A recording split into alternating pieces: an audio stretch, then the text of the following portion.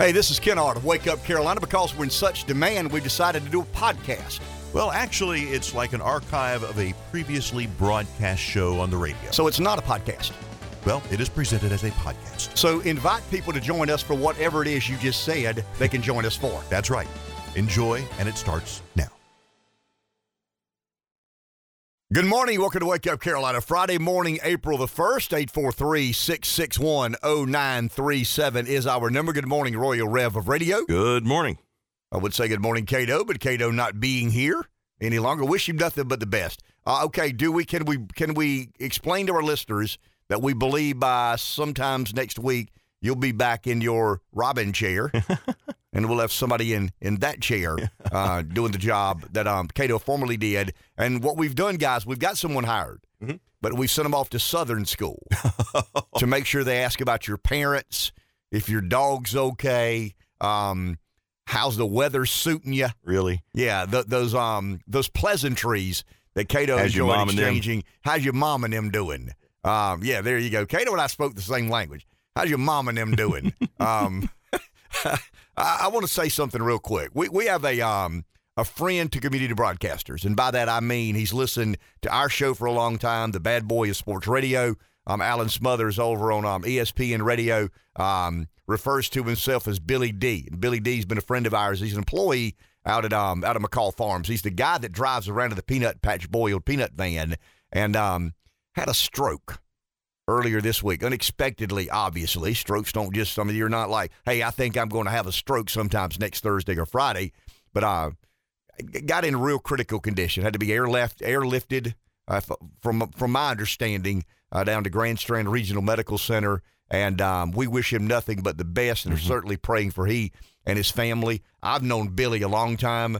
Here I go with you want a Catoism? You ready? Yeah. My wife cut his mama's hair for many, many, many years. So I've gotten to know Billy over the years and know him real well. And he actually was in the bouncy house business at one time.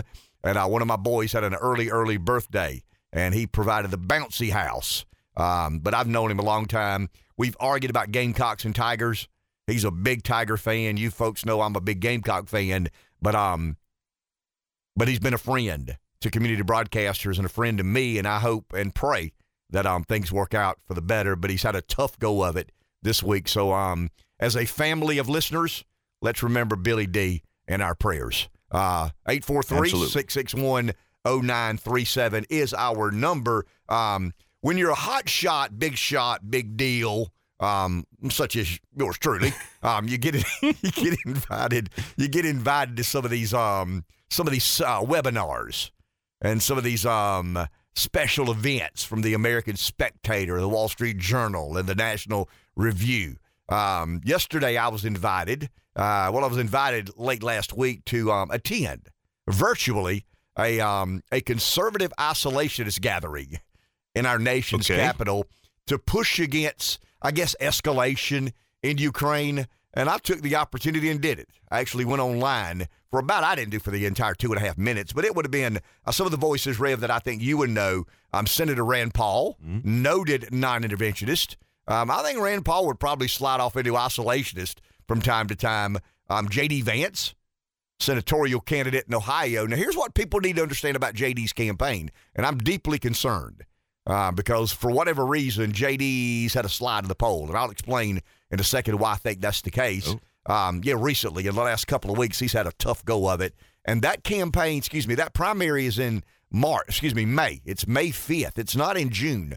So it's about a month before we settle our disputes or political grievances here in the 7th Congressional District. The state of Ohio will have its primary in, let me get the date right. I don't want to mislead our listeners here. Not that you care. Not that the majority of you are voting.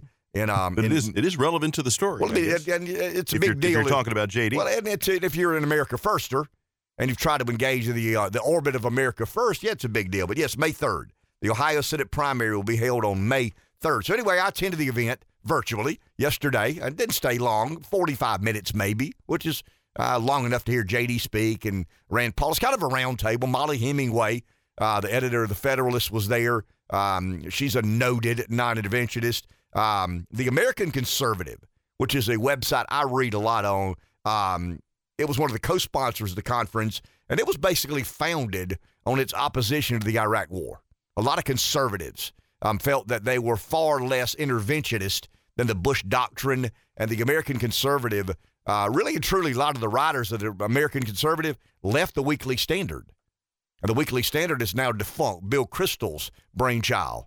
We know how he felt about America First and Trump and the non-interventionists, but I mean, Bill Kristol's made a swell living on the backs of intervention and promoting and hawking and all these other sorts of things. But yesterday, Rand Paul spoke, J.D. Vance. Those would have been the two politicos, Rev, that we would have most interest in.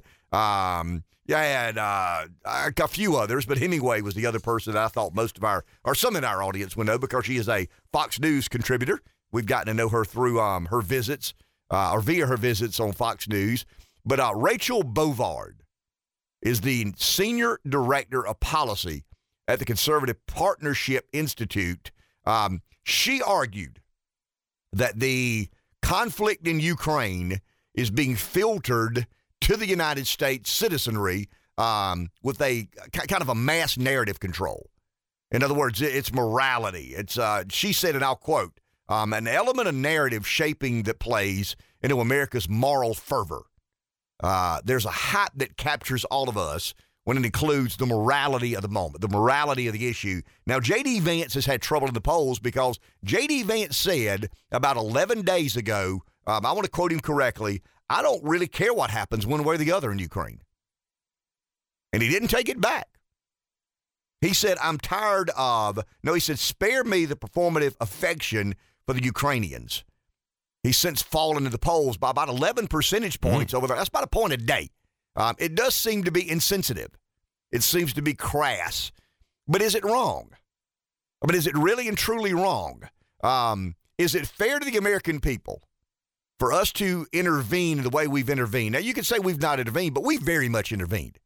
I mean, if you really go all the way back, we had a lot to do with the Ukrainian government. The suggestions of Ukraine potentially being allowed into NATO have not been Putin's conspiracy. That's pretty well founded.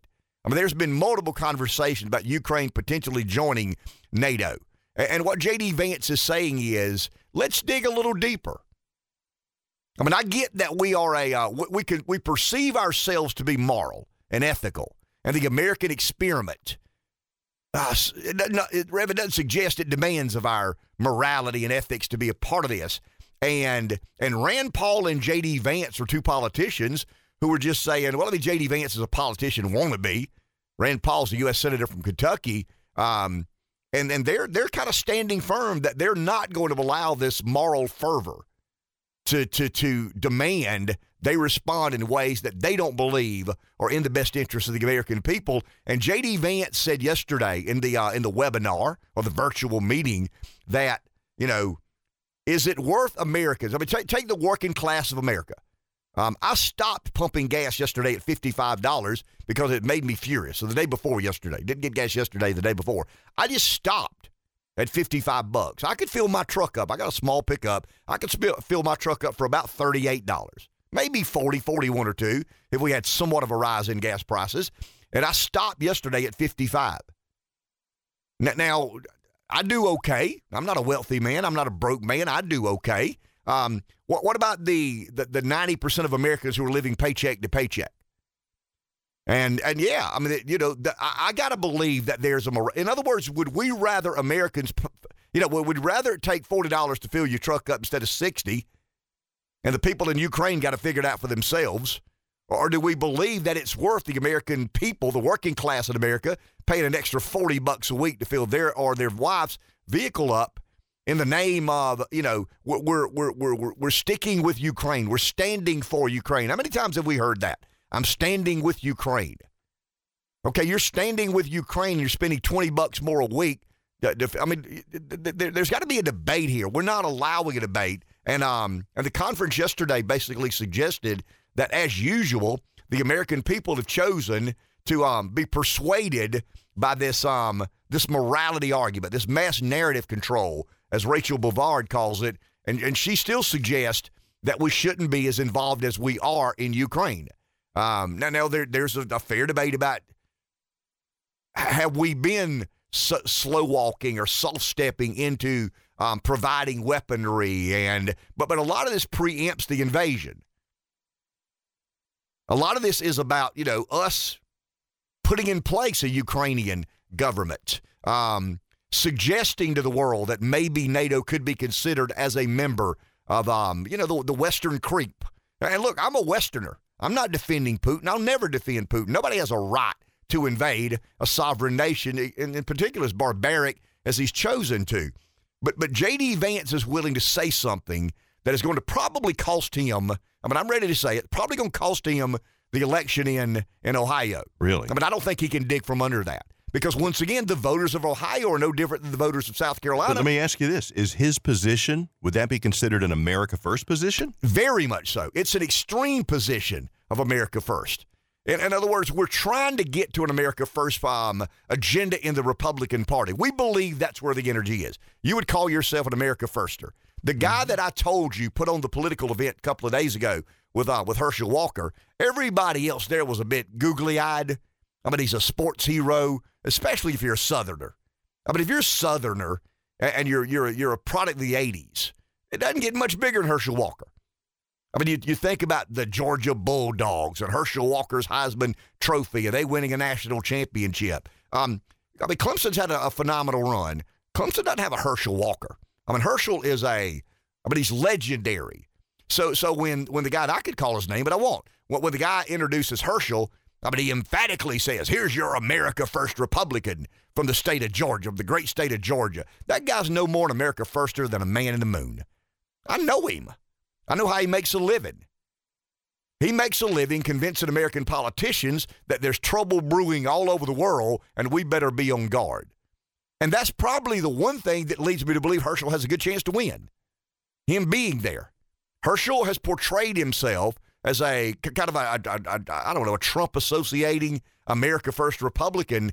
And when I heard this guy was going to be there and then he gets to do the introduction, I'm going like, okay, Herschel may have a chance to win this thing because there's no way that guy would be here because he's nowhere near an America Firster. But he introduces him once again with this fervor of America First. But yes, I do believe that J.D. Vance is taking a stand as an America Firster. Now, maybe he's doing this to an extreme. The truth will come out one day when we find out how involved or not involved we should have been in Ukraine. But he's basically saying that I would much rather the guy working at the lumber yard be able to fill his pickup up with gas for $40 than 60, and the Ukrainians and Russians are figuring out their own problems amongst themselves. This border dispute. NATO's all of a sudden the police force. And really and truly, Rev, that's what we've become accustomed to. That's the natural inclinations of the American public. We light buildings up in blue and yellow now. I see it all the time. I got a gift from a group I spoke to. I don't know if they intentionally did this or not, but the ribbon was blue and yellow.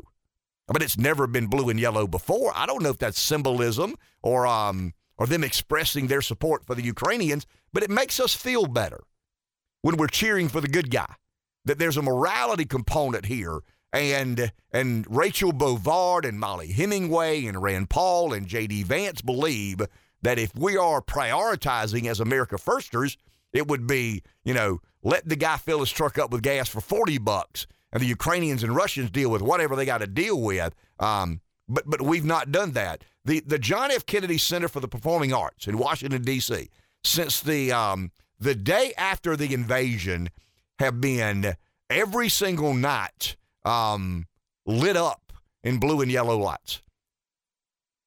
That's the mass narrative control. Everybody's pulling for Ukraine, therefore I better pull for Ukraine.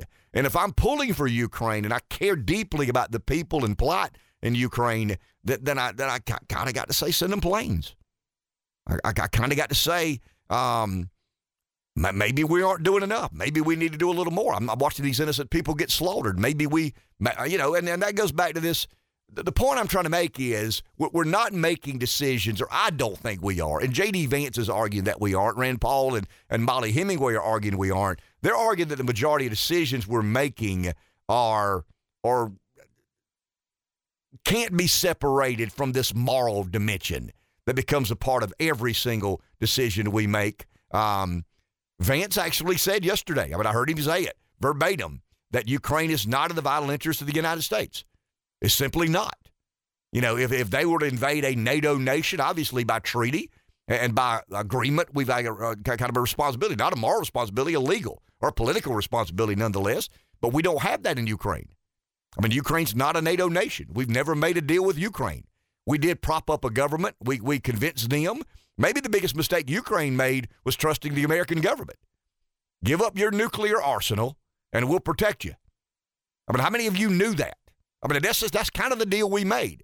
We'll help you implement a government. We'll implement government for you. I am so, and I watched this yesterday, and I get real frustrated by the American public's unwillingness to dig a little bit deeper and find out. Do you trust the nation? Zelensky is now Churchill. Go back 6 months and check out Zelensky. Zelensky's no Winston Churchill by any stretch of the imagination. I trust Russia none.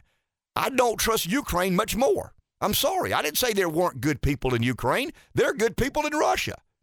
There are absolutely good people in Russia. There are good people in Iraq and Afghanistan. There are people who don't want war all over the world. The people of Iran probably don't want to be associated with war and some of the things. Iraq would be the same. Afghanistan. All these countries have elements of good. There are good Russian people. There are good, decent Russian people who wish no harm of the United States. But political leadership leads us down this road, and all of a sudden, the government that we helped set up in Ukraine is attacked by a neighbor, a communist neighbor, an expansionist neighbor, and we believe it's okay, and there are no limits because, once again, we have a moral obligation. What is our moral obligation to the nation of Ukraine? Obviously, personally and collectively, we can have a caring sensation for Ukraine. Nobody likes to see buildings get blown up and innocent people get killed. But can we stop that from ever happening around the world? That's kind of goes back to the Bush doctrine. And I think it's American imperialism. And I guess the reason I like J.D. Vance and I like Rand Paul, it's as simple as this. I don't think they buy into American imperialism. Because I don't think they believe American imperialism is good for the rank and file American worker, the American citizen, wherever you are, whatever walk of life you may be in. And I think we've convinced ourselves that Ukraine is to be trusted, that Ukraine has the moral high ground. Maybe they do. I think in this situation they do. They didn't invade a sovereign nation. Russia did. But is it in the interest of the American people? And I'm arguing, no, not really. And maybe the greatest mistake Ukraine made was trusting our government to do what they said they were going to do when they hardly ever do. Let's go to the phone. Here's Dale in Florence. Good morning, Dale. Morning, gentlemen. And we've talked about this before. Now, how much of this talk about Ukraine is to draw our attention away from the border? And like you were talking about, Ken, $55 and you didn't even fill up your gas tank. And food prices come up. I was reading an article last night. They're looking at food prices going up another 5 or 6% in the next few months on top of what we're already paying. And then we find out that this administration is looking at getting rid of Title 42. Nobody's talking about that. That means we're going to have 6 million illegals coming across the border this year instead of 4. Nobody's talking about that. And Ken, I see where you're going. How much do we need to be involved in Ukraine when we have all these other problems going on? And Ukraine's believing in us. Talk to Afghanistan. See how that worked out for them. You guys have a good weekend. Thank you, Dale. The question I'm posing, and Hemingway posted yesterday, are the American people being targeted by a propaganda campaign? I think the answer is yes. We can debate the morality, but there's no doubt about that. And this is but J.D. Vance says, I'm not falling for that. I get the moral argument, but Vance once again says, I want to make sure spare me the performative affection for Ukraine. Now, once again, he's fallen 11 percentage points in the polls since saying, I honestly don't care what happens in Ukraine. And they kind of gave him a chance to clarify, and he just stood there. I said it. I mean it. And it may cost him the election. Probably will, because it's less than a month. And I don't know how many people, I think there are a lot of people find that to be crass and standoffish and. But what does that tell you about the America First movement? If he was attracting, quote, America First voters, and they seem to be turned off potentially by that sort of commentary, what does that tell you about America First? We've settled this, Rev, and you know this. You and I and the majority of us have settled on a good guy and a bad guy. I mean, if we're having a conflict, there's got to be a good guy and a bad guy. And I'm arguing that this is much more complicated. I mean, got cowboy wearing the black hat, cowboy wearing the good hat. This is much more complicated than that. In one fell swoop, we turned Ukraine into the bastion of democracy and Zelensky into Winston Churchill. And that's absurd. I mean, we should be more responsible than that. But once again, we're pretty good at falling for a propaganda campaign. CNN is pushing for escalation. NBC is pushing for escalation, all in the name of good guy, bad guy, Vance, Paul, Hemingway, some of these other non-interventionist voices, what I call non-American imperialism, are saying, hey, slow down, pump the brakes. Investigate a little more about Ukraine before you say good guy, bad guy. Back in a bit. The American public historically have said, I want a politician to shoot me straight. But when one does, we tend to not want someone to shoot us straight. I mean, when J.D. Vance says, I really don't care what happens to Ukraine one way or another, I got to be honest with you, spare me the performative affection for the Ukraine. I mean, that's as real as it gets. And he falls. I think his support went from about 23% to 12%. Went down 11 percentage points, and it went down like a rock. Because everybody's painting their buildings blue and yellow, and everybody's cheering for Ukraine, and Zelensky is Churchill. I guess it proves the point we've made over the airwaves many, many, many times, where none of us are Vulcans. I mean, we're not creatures of logic, as much as we like to believe that we can separate, and kind of silo those emotions from the rational decisions we're required to make in the way we live our daily lives. I'm not saying we fall victim to emotion at every single turn, but on something like this, what do we look for? I mean, what is the theme? I hate to say theme of a war, but what is a theme? It's good guy, bad guy, right? I mean, who pulls for the bad guy? A few outliers, but most of us pull for the good guys. Yeah, there'll be other bad guys, but most of us pull for the good guy. We find the bad guy intriguing and interesting and provocative, but we never pull or cheer for the bad guy.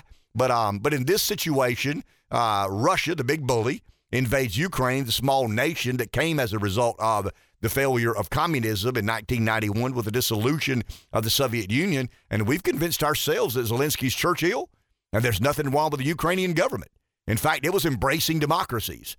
We fall for these talking points and punchlines much too easily. Someone said yesterday, I can't remember who, but said basically that CNN is fanning the flames of escalation. NBC is fanning the flames of escalation. And you really begin to wonder, because I've always said follow the money. I mean, what does CNN have to gain about American escalating involvement in Ukraine? Ratings. Sure, you better believe it. I mean, you better believe it. Are we more inclined to tune into the news when there's a war going on around the world that may or may not involve American forces and American lives? Of course we are. We're far more inclined. I mean, when a hurricane hits, what do we watch? I mean, don't we go on the weather channels, Weather Underground, Weather Channel, whatever, weather.org? I mean, we don't go to those places. We'll check the weather for the weekend. It's a bad day when Jim Cantori shows up in your neighborhood. You better believe it. I mean, you're probably in harm's way when it comes to weather. But it's a good day for the Weather Channel. But I mean, if CNN is fanning the flames of escalation, then CNN believes there's an increase in ratings coming down the pike here soon. And I guess the point I'm trying to make, and then we'll leave here and go somewhere else. When the senior director of policy at the Conservative Partnership Institute says that the conflict of Ukraine is being filtered to the U.S. through a mass narrative control, and there is an element of narrative shaping that plays into the American moral fervor. And then Rand Paul says something similar about morality, and J.D. Vance says, spare me the performative affection for the Ukrainians. It sounds crass. I mean, it does. It sounds disrespectful. It sounds a little bit inhumane, to be honest with you, because we've seen the human atrocities. You watch a little bit of the coverage on television, and you see the buildings blown up, the innocent people being killed, and, a lady and her baby in a suitcase trying to make their way across the border into Poland or somewhere. I mean, there is an element of morality involved in that. But what is the American government's role? What is our responsibility? I mean, would you rather pay $40 to fill up your tank for gas and hamburger be about what it used to be? Or would you rather aid and assist and make sure that lady and her baby and her bag get across that border into Poland? I mean, the morality side of that says, that's no question. I mean, give me I'll just have to pay what I have to pay for gas, but I need that lady to make sure she makes it across that border. That's the way this debate has been couched. I mean, I don't buy that for a second. I think if you dig a little bit deeper, it's much more complicated than that. But when you really think about it, that's the way that the American media and the American government, by and large, have proposed or presented this to the American public. You not paying $60 to fill your truck up for gas is the least you need to pay to help that lady get across that border. Yeah, we've had disruption of oil supplies, and we've had, kind of the global market and upheaval, and working people are paying a lot more to fill their car up with gas. But that's the least we can do as Americans, right? Because we're the moral police of the country, of the world. And if you're selfish, if you're so selfish as to not worry about that lady, her baby, and her bag getting across the border into Poland, because you got to pay $20 or $25 more to fill your car up with gas, then you're not the American we desire you to be. And I just think that's an unfair couching of the argument. And I'm pretty excited that there are a few influential Republicans willing to say those controversial things. Now, they didn't say it in country boy fashion like I just did, but in essence, that's kind of the breakdown of this. You see the optic of the lady, the baby, and the bag, and they look helpless. I mean, they look destitute. I mean, they're trying to make their way out of a country, their homeland, that is being destroyed by a bully. I mean, I get all that. But then you go to the gas pump, and instead of filling your truck up for $40, it takes you $60, and that's $20 out of your pocket, $20 out of your wife's pocket. Next week, two of the same things will happen, another 20, another 20. But once again, this morality narrative and this media narrative kind of leads us to a place of, man, I don't know. I mean, it seems the least I can do is pay $60 to make sure that lady gets across the border. And the point I'm trying to make, I mean, you can fall on either side of that equation. Let me say that again. You can fall on either side of that equation and be as moral as the next. Now the media says you can't. Washington says you can't.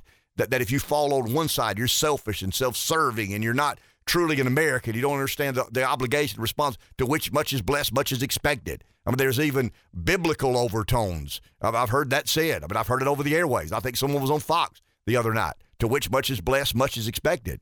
I'm proud to see someone like J.D. Vance. This makes me a bigger J.D. Vance fan. Just save me that. Let me decide based on serious analytics instead of this agenda or narrative that the media and the American political class are pushing. Let's go to the phone. Here's Breeze. Morning. Let's cut through all the BS here, too, again. I said these same people that are running around changing their little Facebook thing to the Ukrainian flag, the same people that are daggone lighting up buildings with the Ukrainian flag, the same people that wear the Ukrainian flag lapels, the same idiot college kid you see wearing a Ukrainian flag T-shirt are the same people that idolize Che Guevara. These same people, you couldn't pour an American flag T-shirt on them. You couldn't pour an American flag behind them for their Facebook daggone whatever the hell they call that thing. So they don't have me this BS about patriotism and all this other crap. And here again, let's separate the daggone difference between the Ukrainian Russian people and the Ukrainian government and the Russian government. Okay? And let's look at who was really sacrificing here in America. These idiots are not trained. They're worth multi-millions of dollars. They're all daggone all for, oh, yeah, we have to sacrifice. Sacrifice my ass. You live in a $20 million home. The hell you talking about? You live on the front row of the Isle of Palms. You drive a damn Tesla. Or you got 5 Mercedes-Benz under your damn garage. You don't give a crap if you're paying $120 for gasoline. hell, that's lunch for you. So, the only people that are suffering the Ukrainian war is the middle class and the poor in America, and the daggone middle class and the poor in Russia and the Ukraine. So, again, the same, and they play us like tuning forks. And all it is the same evil SOBs here in America and all around the world that are screwing us all over. And every part of this stuff is all part of their damn plan. And I keep saying it till I'm blue in the face, and I'll keep saying it. I said it's a bunch of crap. And we got to daggone realize what's happening to us. And it doesn't matter if you're Democrat or Republican, we're all eating the same crap sandwich, and we're all being played like a bunch of damn fools. I had a damn client the other day that's a PhD cancer surgeon, oncologist, came down from Washington, D.C. There wasn't a soul in my trading room. It was in the afternoon. I had both doors open. I'd walked out to my truck to grab something. I look around. I see some guy standing there with a damn mask on in my front room. And I look over there and I said, "Hey, is that you?" I say, "Joe, is that you, Joe?" He goes, "Yeah." I said, "Well, take that stupid-ass mask off. You aren't in Washington, D.C. anymore. You've been made a fool of for 3 years. I think it's about time for you to quit." That's my professional training technique there, kid. Such etiquette, Breeze. I'm proud of your etiquette. Yeah, that's my etiquette school. And, of course, he snatched it right off and everything and had a big blush on his face. I said, "How long are y'all going to play this stupid-ass game?" Of course, the guy's paid me $70 an hour. I probably should have shut up, but I think I made my point to him.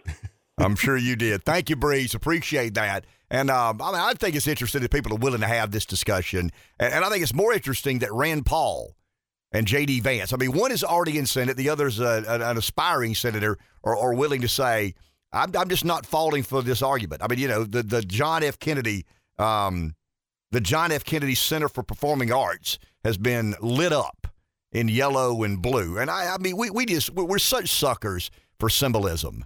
843-6610937. Let's go to the phone. Someone's there. Michael in Florence is our next caller. Hey, Michael. Hey, good morning. Hey, Michael. Well, first of all, the problem to me is our gas prices have nothing to do with Ukraine. They have everything to do with the moron that we have in the White House. Okay? I do field service, so my gas bill runs about $400 to $500 a month, or was running $400 to $500 a month. Right now, I'm paying almost $1,000 a month in gasoline. Okay? Now, if that helped that lady with that suitcase, you know what? I'd be okay with that.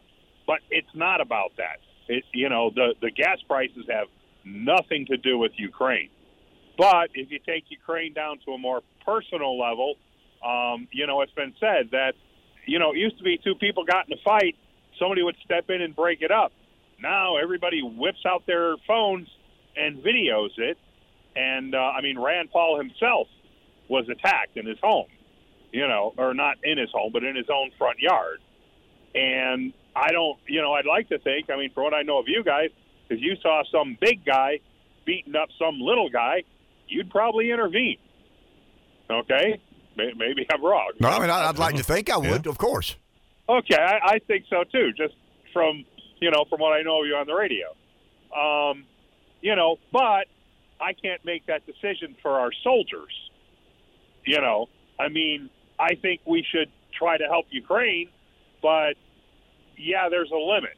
But right now, we can do what they're asking for. This whole thing with these MiGs, I don't even know why we're involved in it in the first place. Poland has the planes. They're not that far from Ukraine. Just have them come get them. Thank you, sir. Appreciate that. I just believe this. I think America has such a tendency to want to drive the train. I think we've been looked to for so long to drive the train, we don't know how not to drive the train. I think the Western world has historically, since the Second World War, looked to America. Hey, what are we to do now? Well, and like you pointed out, we are already kind of involved. Back in the 1990s, we talked Ukraine out of their nukes. We're the ones that made the deal with Ukraine. Get rid of the nukes, and here's what we'll do. And we did a lot of what we said we would do. We just didn't do everything we said we would. Take a break. Back in a minute. 843-661-0937 is our number. Someone's on the phone. Let's go there. Steve in Florence, it's you, and you're on the air. Hey, morning, guys. All these people with the Ukraine flag on their Twitter and Facebook, these are the same people that won't give a dime to a homeless guy on the street. They don't care about our own country. We got veterans on the street, veterans that can't find a job because their training doesn't go into the public workplace. We got drugs going across the border. They don't care about that. Like, how about we care about our own country? Screw everybody else. I care about what's going on in my country, my state right now. That's all I got. Thank you, sir. Appreciate that, Steve. You know, J.D. Vance said yesterday, and I'm a huge J.D. Vance fan. You guys know that. And he's taking a tough call. I mean, he's making a tough call. He's going to take a tough stand, and it's going to probably cost him a Senate seat. I'm not saying he would have won anyway, but I think it's less likely today since he's taken this stand. But he referred yesterday to an Anthony Blinken phone call with the Ukrainian foreign minister in February. I think it was February 1st, 2021, when Blinken said to the Ukrainian foreign minister, Dmytro Kuleba, that the United States believes in this strong bipartisan support for Ukraine and the priority the United States places on Ukraine's sovereignty, territorial integrity, and Euro-Atlantic aspirations. I mean, if you're a Russian, if you're Putin, I mean, is that not provocation? I mean, Blinken, our Secretary of State, is speaking with his counterpart, the foreign minister of Ukraine, and he says, here's the quote. I mean, the phone call's been made public record that the United States stands for the strong bipartisan support for Ukraine, the priority the United States places on Ukraine's sovereignty, okay, territorial integrity, okay, Euro-Atlantic aspirations. That's NATO. I mean, that's saying that the U.S. will endorse you joining NATO. And now they're saying, no, we never said that. We never said any of this. There's a phone call. Vance refers to that call yesterday. Vance is a serious man. That's what I like about him. Unserious people like serious people. So, North and Pole, the magnets, the North Pole and the South Pole, and, they kind of attract one another, try to put that north and north together they want, south and south together they want. Unserious people admire very serious people. And I think Vance, when he refers to this call, what is Euro-Atlantic aspirations? I mean, I get territorial integrity. I get Ukraine sovereignty. Okay, I'm with you so far. But Euro-Atlantic aspirations? Oh, we never said anything about NATO. Of course you did. Your Secretary of State did. Words matter. Back in a minute. Takes Mondays to make Fridays. 843-661-0937 is our number. Someone's on the phone. Let's go there. Bob in Florence. Good morning. Hey, good morning, guys.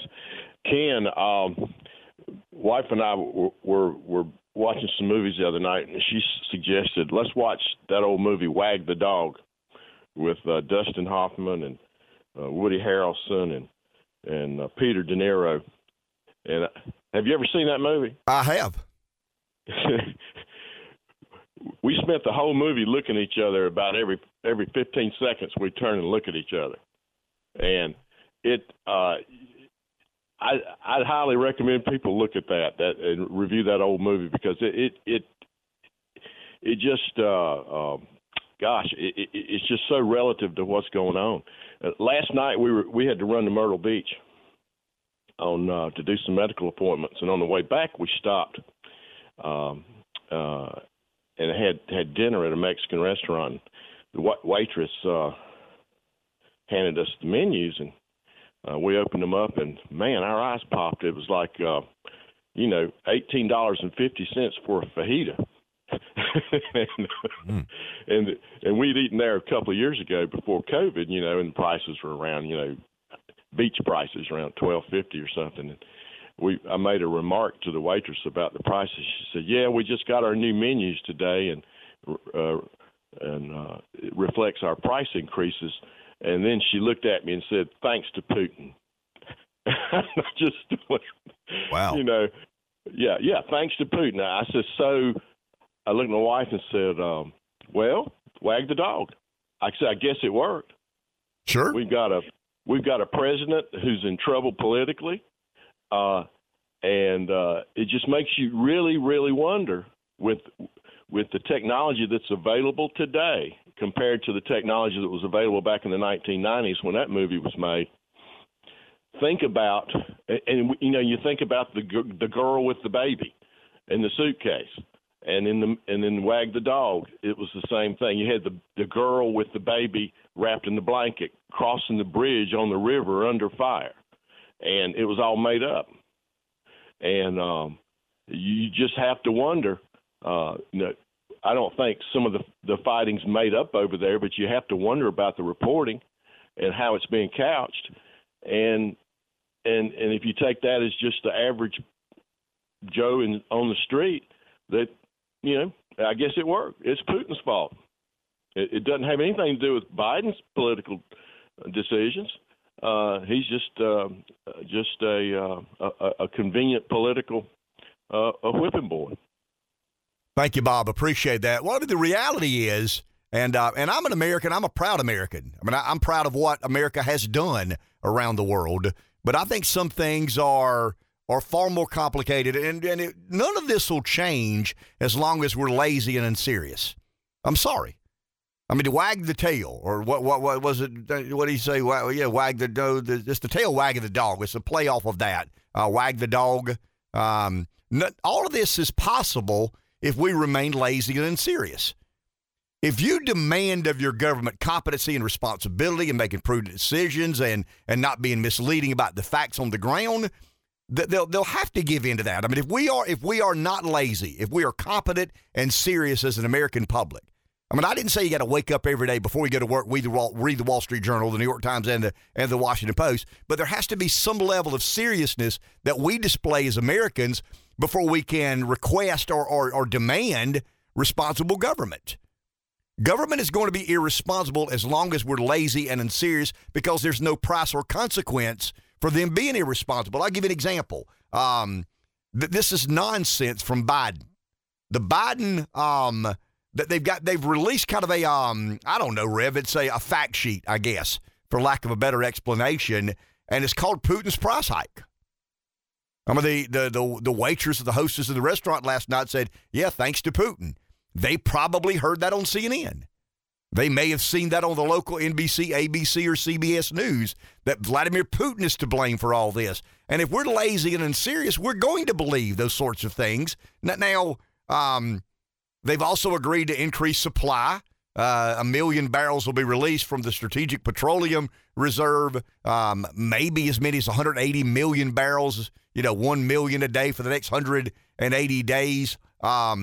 But the administration is trying to accomplish a feat that is probably going to be easier than they expect because we are a very unserious people. We're not a competent public any longer. Those who listen to this show, and we have these conversations, whether we agree or disagree, you've already demonstrated that you're one of the 1%ers. I mean, I don't know how many of you are 1% income earners, but you're 1%ers when it comes to trying to understand the complexities of American politics and where the truths lie. I didn't say that I'm the sole arbiter of truth. I'm not insinuating that by any stretch of the imagination, but I try to conduct or facilitate a genuine, authentic conversation about whatever it is kicking out there that we believe we need to better understand.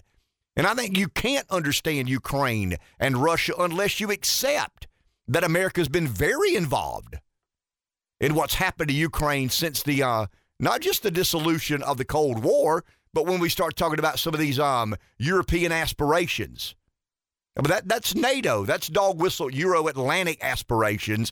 I mean, that's NATO. So to suggest that Putin doesn't have any right to be threatened. Now, I'm not condoning by any stretch him invading a sovereign nation. I mean, I think diplomacy would have been much better. But to suggest that we are an innocent standby or stander by, and our moral obligation is go aid and assist Ukraine. We probably have more of a political obligation than a moral obligation because we've probably been partially responsible for leading Ukraine down this road. I mean, if the Ukraine foreign minister hears from the U.S. Secretary of State that you will always have strong bipartisan support for Ukraine, the priority the United States places on Ukraine's sovereignty, territorial integrity, Euro-Atlantic aspirations. I mean, how can you not interpret that as the U.S. having your back? And if you're Russia, how can you not interpret that as a kind of a Western creep toward a more NATO alignment? I mean, I've still not heard anybody in the U.S. say that Ukraine will not be a member of NATO. I mean, did the U.S. pick this fight? I mean, let's throw that out there for argument's sake. You know, the truth is, if you ask that question amongst the American public, less than 1% would have an understanding that is worthy of consideration. And that goes back to us being a very unserious, I don't want to say incompetent, but a very unserious and lazy public when it comes to complaining about government and understanding government. Someone said earlier, the Facebook page profile that has all these Ukrainian flags. I'd love to ask those who have updated theirs. What is it called? They've updated their profile. Yeah. I've seen this over and over again. Those of you who have updated your profile to now include either the verbiage, I stand with Ukraine, or the Ukrainian flag. How many of you understand any at all the circumstances or situations in Ukraine? You know what you've probably seen?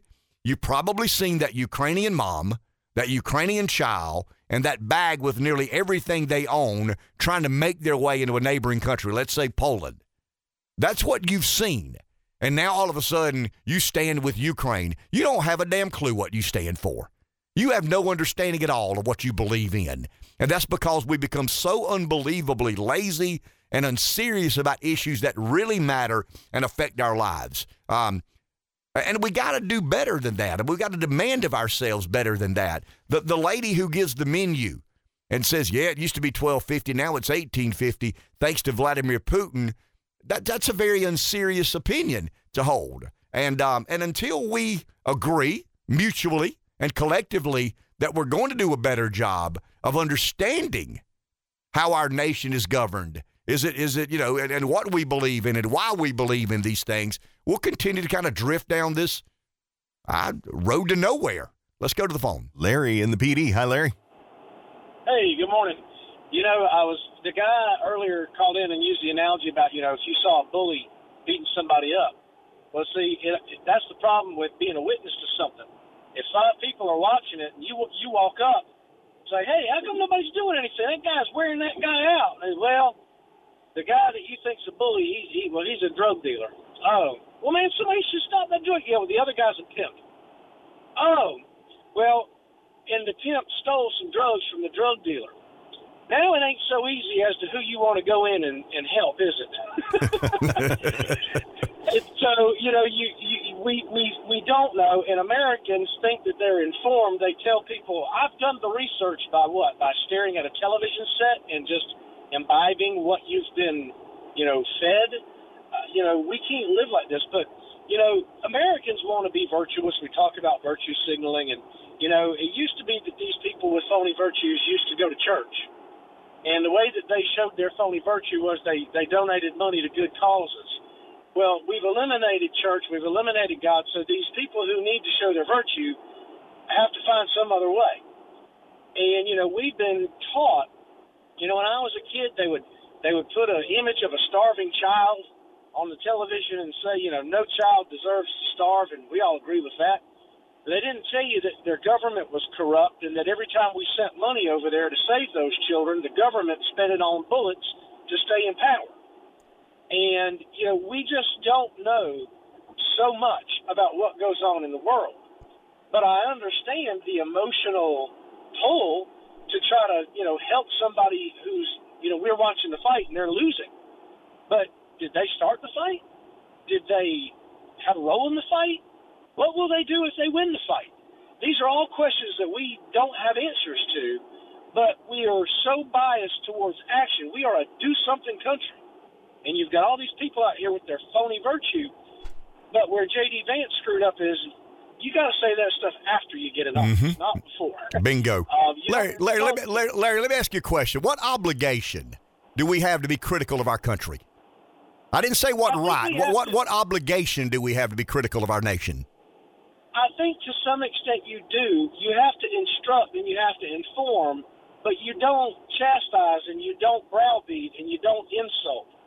People will change if you put them on a road to change. But I always say it's not when the two wheels go off the road that you wreck your car.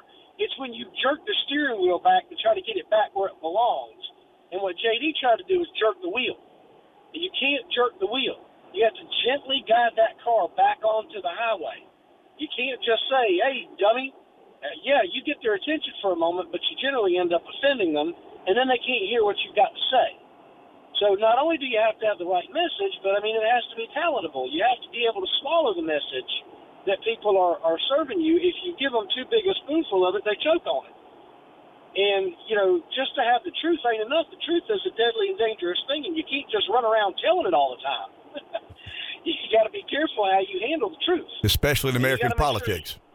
That's right, and you got to make sure that you have permission to tell it. Thank you, Larry. Well said. Appreciate your call. And I want to go back to that question. I mean, that's kind of a fundamental question. Obviously, we have a right to be critical of our nation. What obligation do we have to be critical of our nation? And I'll let you in on something. I mean, when I start down this road, I mean, Rev's seen me do this before. I mean, I always end up, I mean, I'll tell you where I ended up last night. I mean, I watched the virtual meeting, and Molly Hemingway's there, and Rand Paul's there, and J.D. Vance is there. Now, I'm kind of a kindred spirit with those guys. I'm a non-interventionist. I'm sorry. I just don't trust our political and military leadership. I mean, are they corrupt? Maybe, maybe not. I think they're disingenuous. I think they're motivated by things they don't tell you they're motivated by. But one story leads to another. And I don't take the New York Times at their word, nor do I take the Wall Street Journal at their word. That's an interpretation or a set of interpretations. The New York Times has a set of interpretations on what they believe reality to be. The Washington Post has a similar interpretation, but it's a little bit different. I mean, there are a little more nuances and specifics that are different than the New York Times. And then you go to the Wall Street Journal, and then you go to NBC News and ABC News. And you if you do this 10 years or 11 years, 10 years as I have, you begin to sift through some of that. The BS meter kind of comes into play. So you begin kind of fact-checking. And you hear the New York Times article includes a story from something that they say happened. And then the Fox News article says something. So I end up last night with a Cato Institute report from, let me get the date, March 9, 2021. And the title is, Since When Did Ukraine Become an Important U.S. Ally? The United States is flirting with crossing a bright red line that risks confrontation with a nuclear-armed power. That's the Cato Institute from a year ago. Let me read that again. The U.S. is flirting with crossing a bright red line that risks confrontation with a nuclear-armed power. Where are we now? I mean, where are we now?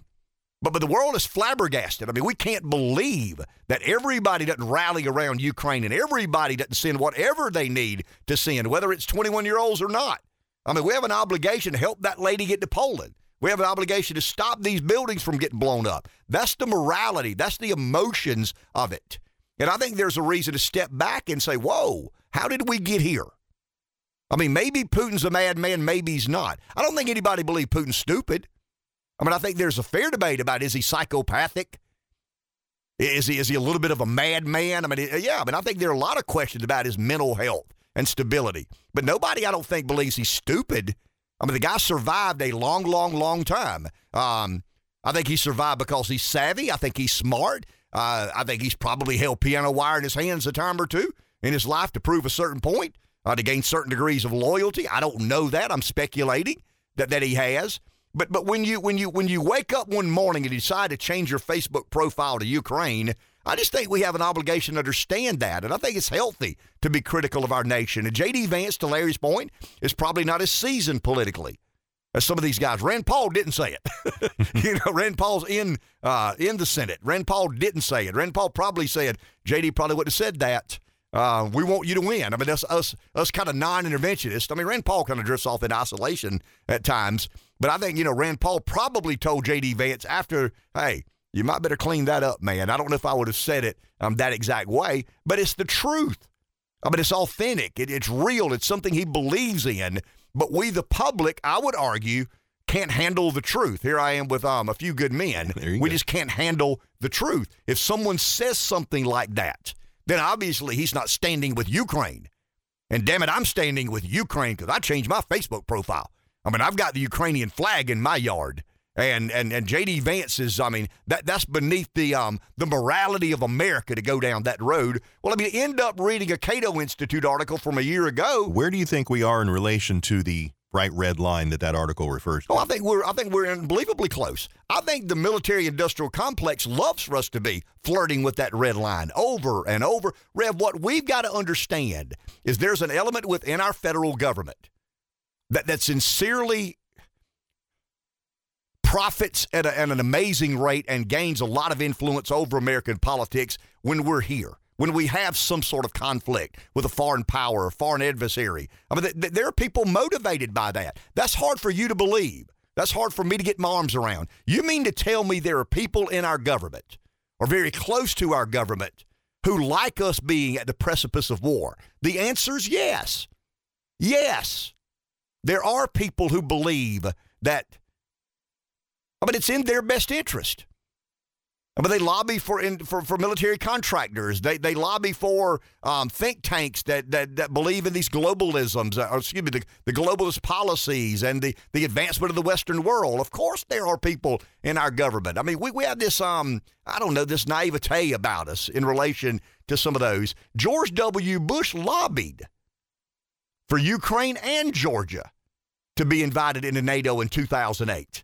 And Russia made stern objections. I think France and Germany, if I'm not mistaken. I read it last night. France and Germany balked at that idea. But this was the Bush doctrine. I mean, the Bush doctrine was an American imperialist doctrine.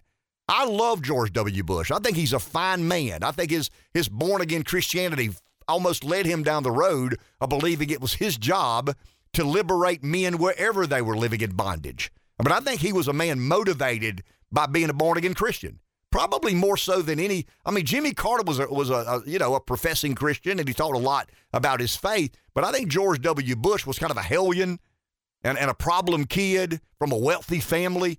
He finds God, he finds religion, he calls Jesus his Savior, and out of that came this ambition, this emotional energy that said, I'm not going to stand idly by and watch people live in bondage. Because the gospel says I have an obligation, and I don't disagree with a lot of that. But I don't think you use your government or your political position or authority or power to execute policies in the name of faith. You got to be real careful with that. So when Bush basically says, and I mean, he strongly lobbied to have Ukraine and Georgia invited into NATO. France and Germany said, whoa, pump the brakes on that a bit. Pump the brakes here. And the reason, you know what Germany and France were worried about? It was not Putin or Russia. You know what they were worried about? The corruption in Kyiv.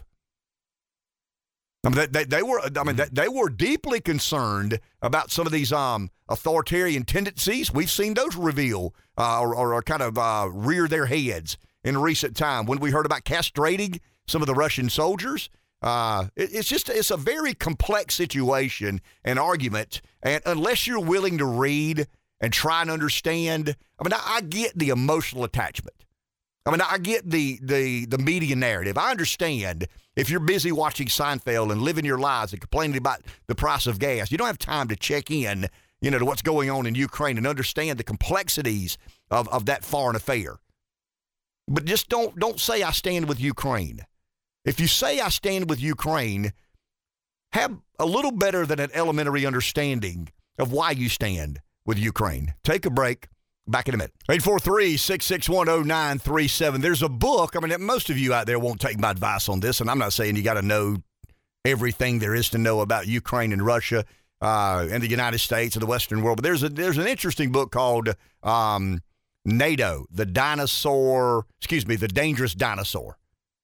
And it's a guy that writes for the Cato Institute. He wrote a book called NATO, the Dangerous Dinosaur. He talks about how NATO is antiquated. Not only is it antiquated, it's become very threatening to some of the countries who don't ascribe to Western values and Western culture. And I think this morning we've demonstrated, with some degree of success, that it's okay to be critical of America. I mean, I think we're a better nation if some of us are willing to be critical. Now J.D. Vance needs to be careful. as a guy running for the U.S. Senate, because what people don't want to do is vote for a guy who seems to be demonstrating some level of unpatriotism. I mean, that guy's not a patriot. You know, I mean, if he doesn't stick with the U.S., I mean, through thick or thin, you know, blood is thicker than water. And it's a little bit like brotherly love. You know what I mean? We're all Americans here. And when we goof up, we can't say we goof up. Go back and try to understand, I think they call it the revolution of dignity. In other words, when Ukraine gained its sovereignty, in 2014, they had an election. You know what they did? They elected a pro-Russian government. And then they had this revolution of dignity where they basically overthrew the duly elected government in this revolution that was sponsored by, can you imagine the United States having anything to do with that? So the U.S., in essence, kind of sort of funded and helped facilitate this revolution of dignity that led to an overthrow of a duly elected government. You can argue, I mean, the Western world will argue, yeah, but Putin fixed that election in Ukraine just like he fixed the one in Russia. Maybe he did, maybe he didn't.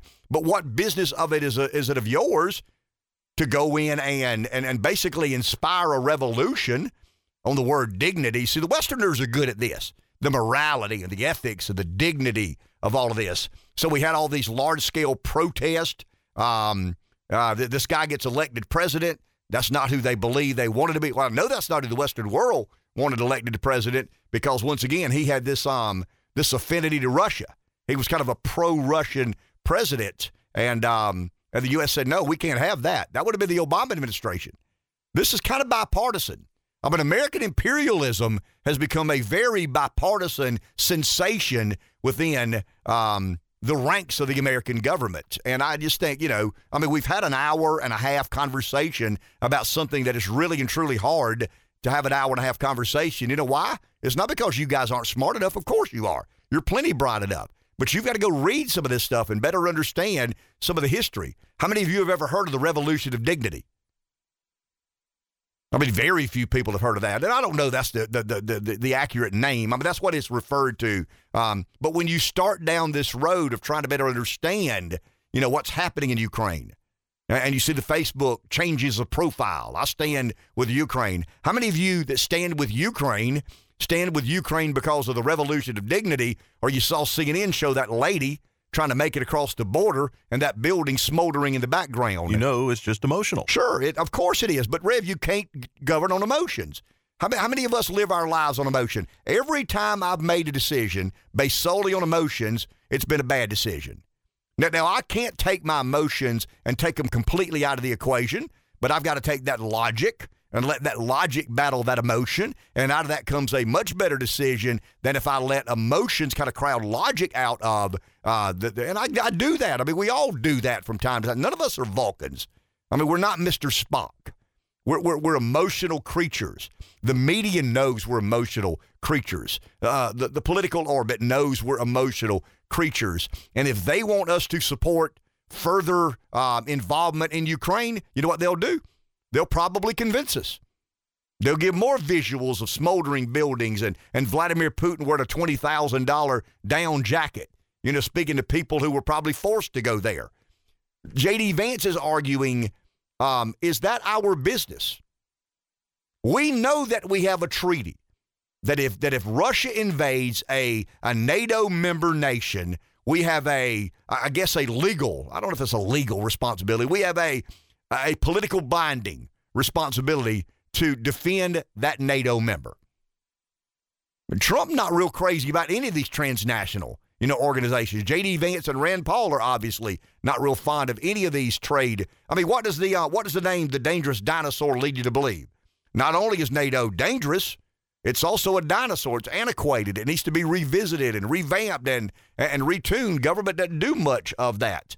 But yeah, go back and read a little on the Revolution of Dignity, or buy the book NATO, A Dangerous Dinosaur. Read it, and then let's kind of talk again in a little more informed capacity. I'm not insulting anybody. I'm certainly not trying to insult anybody. And I know there's a lot of you out there that have opinions, but you're nervous about expressing them publicly because you don't understand all the complications. And the point I want to make, and then we'll move on, the point I'm trying to make is when you put on your Facebook profile that you stand with Ukraine, what percentage of you understand who you're standing with or why you're standing there? And I think J.D. Vance and Rand Paul and Molly Hemingway and the American Conservative and some of these non-interventionist voices within really the Republican Party, I don't hear much of this from the Democrats, because the Democrats have really bought into this global climate change and kind of John Lennon's Imagine there's no heaven and no hell and no countries and no sovereignty, and everybody wakes up every day with visions of sugar plums dancing in their heads. But they've kind of bought into this. It's a feel-good, it's touchy and feely. So the Democrats have kind of put their kind of anti-war protest aside, because a lot of the anti-war protesting is based on what today? Nationalism and sovereignty of nation and America first and save America and make America great again. I mean, it's kind of an interesting evolution that has happened in American politics, that now most of the doves, and I don't want to call them doves because I don't think they're weak-minded or weak-kneed. I just think they believe that we've overstepped our bounds and tried to export democracy. And let's do some things around home before we worry about the affairs of other countries and the goings-on of other countries. I'm not to the point that I believe we can turn our back to the world.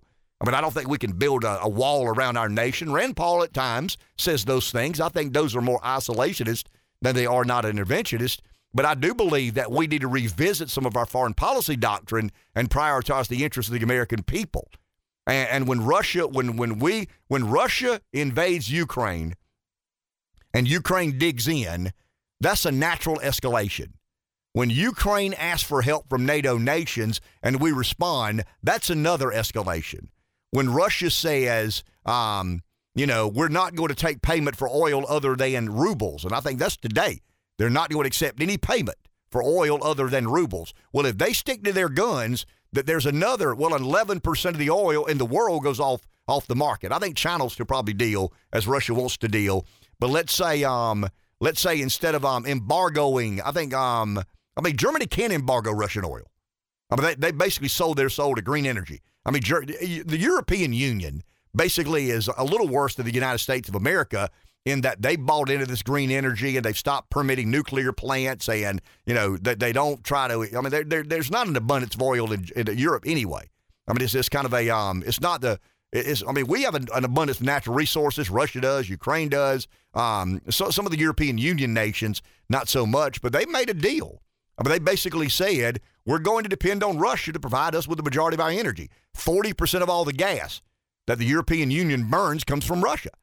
So they can't do what we've done. We've got the luxury of finding oil in other places. If we had a Republican president, we'd really have the luxury of finding oil in other places. That would be beneath the ground of the good old U.S. of A., and we would be extracting that valuable commodity, refining it into gasoline, and we wouldn't be as bothered as we have with a Democrat president who believes in this green energy, and instead of trying to pursue another 1 million barrels of oil a day via drilling and extracting from our abundance of natural resources, they want to release it from the Strategic Petroleum Reserve, which will eventually have to be replaced at a much higher price, I would imagine. There's a kind of one point leads to another point leads to another point. But the point I'm trying to make, and then we'll kind of move on because I got some other stuff here I think you folks will find interesting. If you're standing with Ukraine, know why you're standing with Ukraine. If you think Putin's a thug and a murderer and a dictator, know why that. And I'm not saying end up reading about the revolution of dignity. I don't think that's required. But have some curiosity.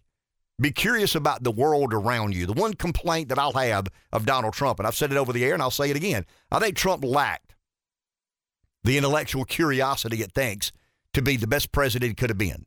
I think his greatest skill was being willing to make a call. Let's make a decision. Bill Barr says in his book over and over again, he has great concern. He was as concerned about Trump after the election as he ever has been with any American president he's worked with or for. He says, I was deeply concerned because he went to the White House or the Oval Office one day and Trump said, Bill, I don't think you need to resign because they're going to keep me here.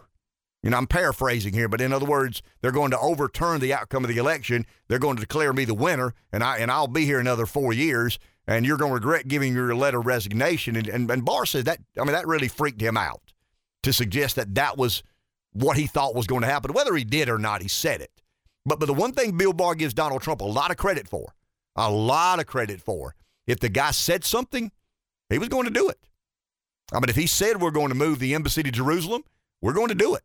If he said we're going to fast-track permitting for pursuit of natural gas or oil or frack, he did it. If he said we're going to secure the border, he did it. And he did things that most American presidents never imagined doing. In other words, when Trump said we're going to move the embassy to Jerusalem, a lot of people in the White House were skirting around, Mr. Trump, President Trump. We've said that. We never meant that. I mean, we just say that. We're going to secure the southern border. President Trump, we've talked about building a wall for 30 years, but nobody really means that. I mean, we just say that to get elected. We say that so people will kind of trust us to do right by the American people. So Barr says, as critical as he was of Trump post-election, he's never seen nor served with an American president who said, I'm going to do something, and was a man of his word. And that's to be admired. And I think that's ushered in. Maybe that's refreshing.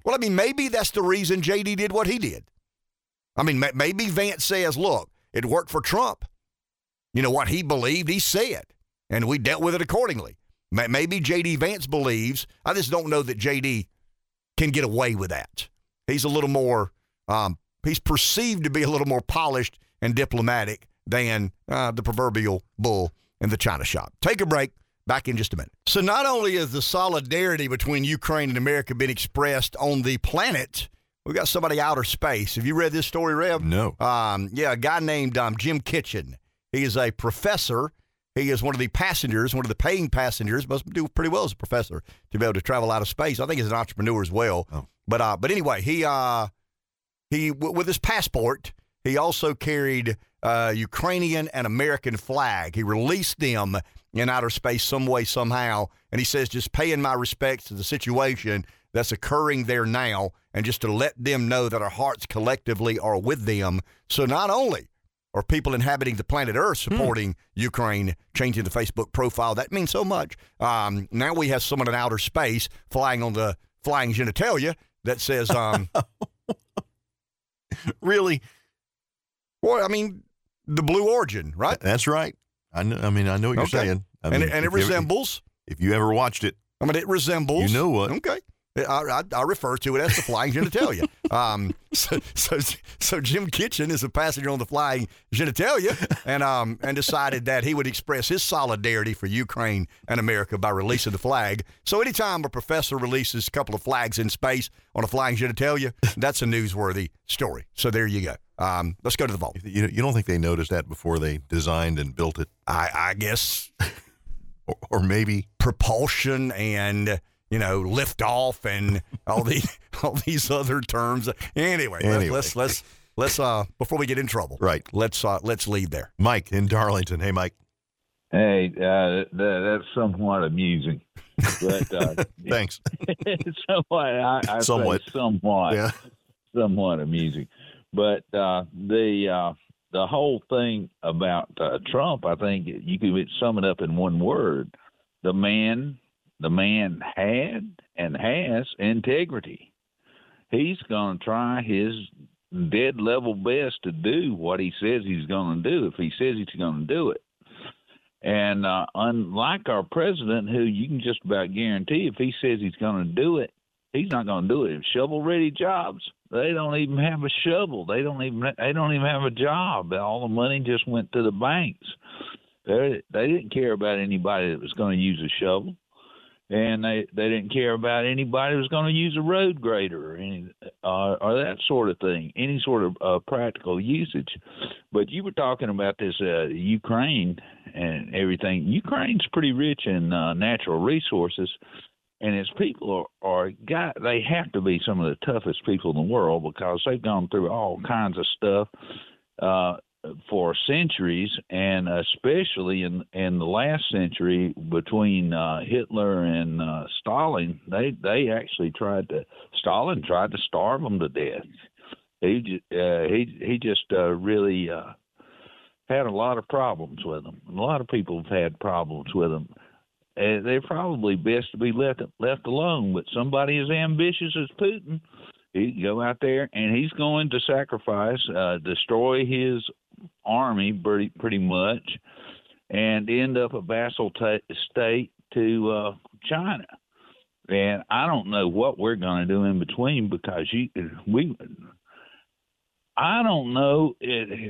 I believe Corn Pop chased him into the pool or something, and he never was right again because the man's just not right. He never was smart, and he will put us in a dangerous situation without even knowing it. And I think his Blinken and Kirby, those guys, I wonder how in the world they got to their levels of expertise. But I heard an Air Force general, he was talking about stuff like he knew what he was talking about. Putin is a dangerous person, but he understands. He understands that if he gets in, he's not going to step out in front of a truck on purpose. I just don't think he's going to do that. But you know better than probably most people can what type of person he was. I've never met him, so I can't really say what type he is, but just from what he's done. Yeah, he's a complex leader, no question about it. I think we've accused him of being a madman and psychopathic and a megalomaniac. I mean, I think all of those things are true, but he's not stupid. I mean, he's a survivor. He's a former KGB agent. You know, a lot of the world wants to know some of the things I read, and it has some degree of trustworthiness, that they wonder how many more Putins there are. Is there another former KGB agent waiting in the wing if Putin were to be killed? Remember Sean Hannity? And Jeff, our good caller, said, you know, we should kill him, assassinating a world leader of a country that we don't have any relationship with. I don't know if that's our role, really. I mean, I've heard a lot of sane people say the best thing to do is kill Vladimir Putin. Is there another Russian strongman waiting in the wing with the deals amongst oligarchs? I don't know the answer to that, but let's explore. Let's be interested. Let's try to find out some of the answers to these questions of which we don't know. Back in a minute. So is that a hit, Rev? It was. Okay. Because I saw you kind of nodding your head a bit, like you kind of like the beat of that song. Well, that's another we're all embarrassed about. Why? Why would you be embarrassed of that song? People played it on the radio, and Springsteen fans don't like his stuff when he being sells played out, right? when he sells out, tries to make a buck. That was a hit. Hey, somebody said a second ago, talking about the number of Russians who have died. There's some reports that say 7,000. There are others I've read that say 15,000. You don't know what to believe. I mean, I certainly don't know what to believe, but somewhere between 7,000 and 15,000 Russian soldiers have been killed in this war against Ukraine.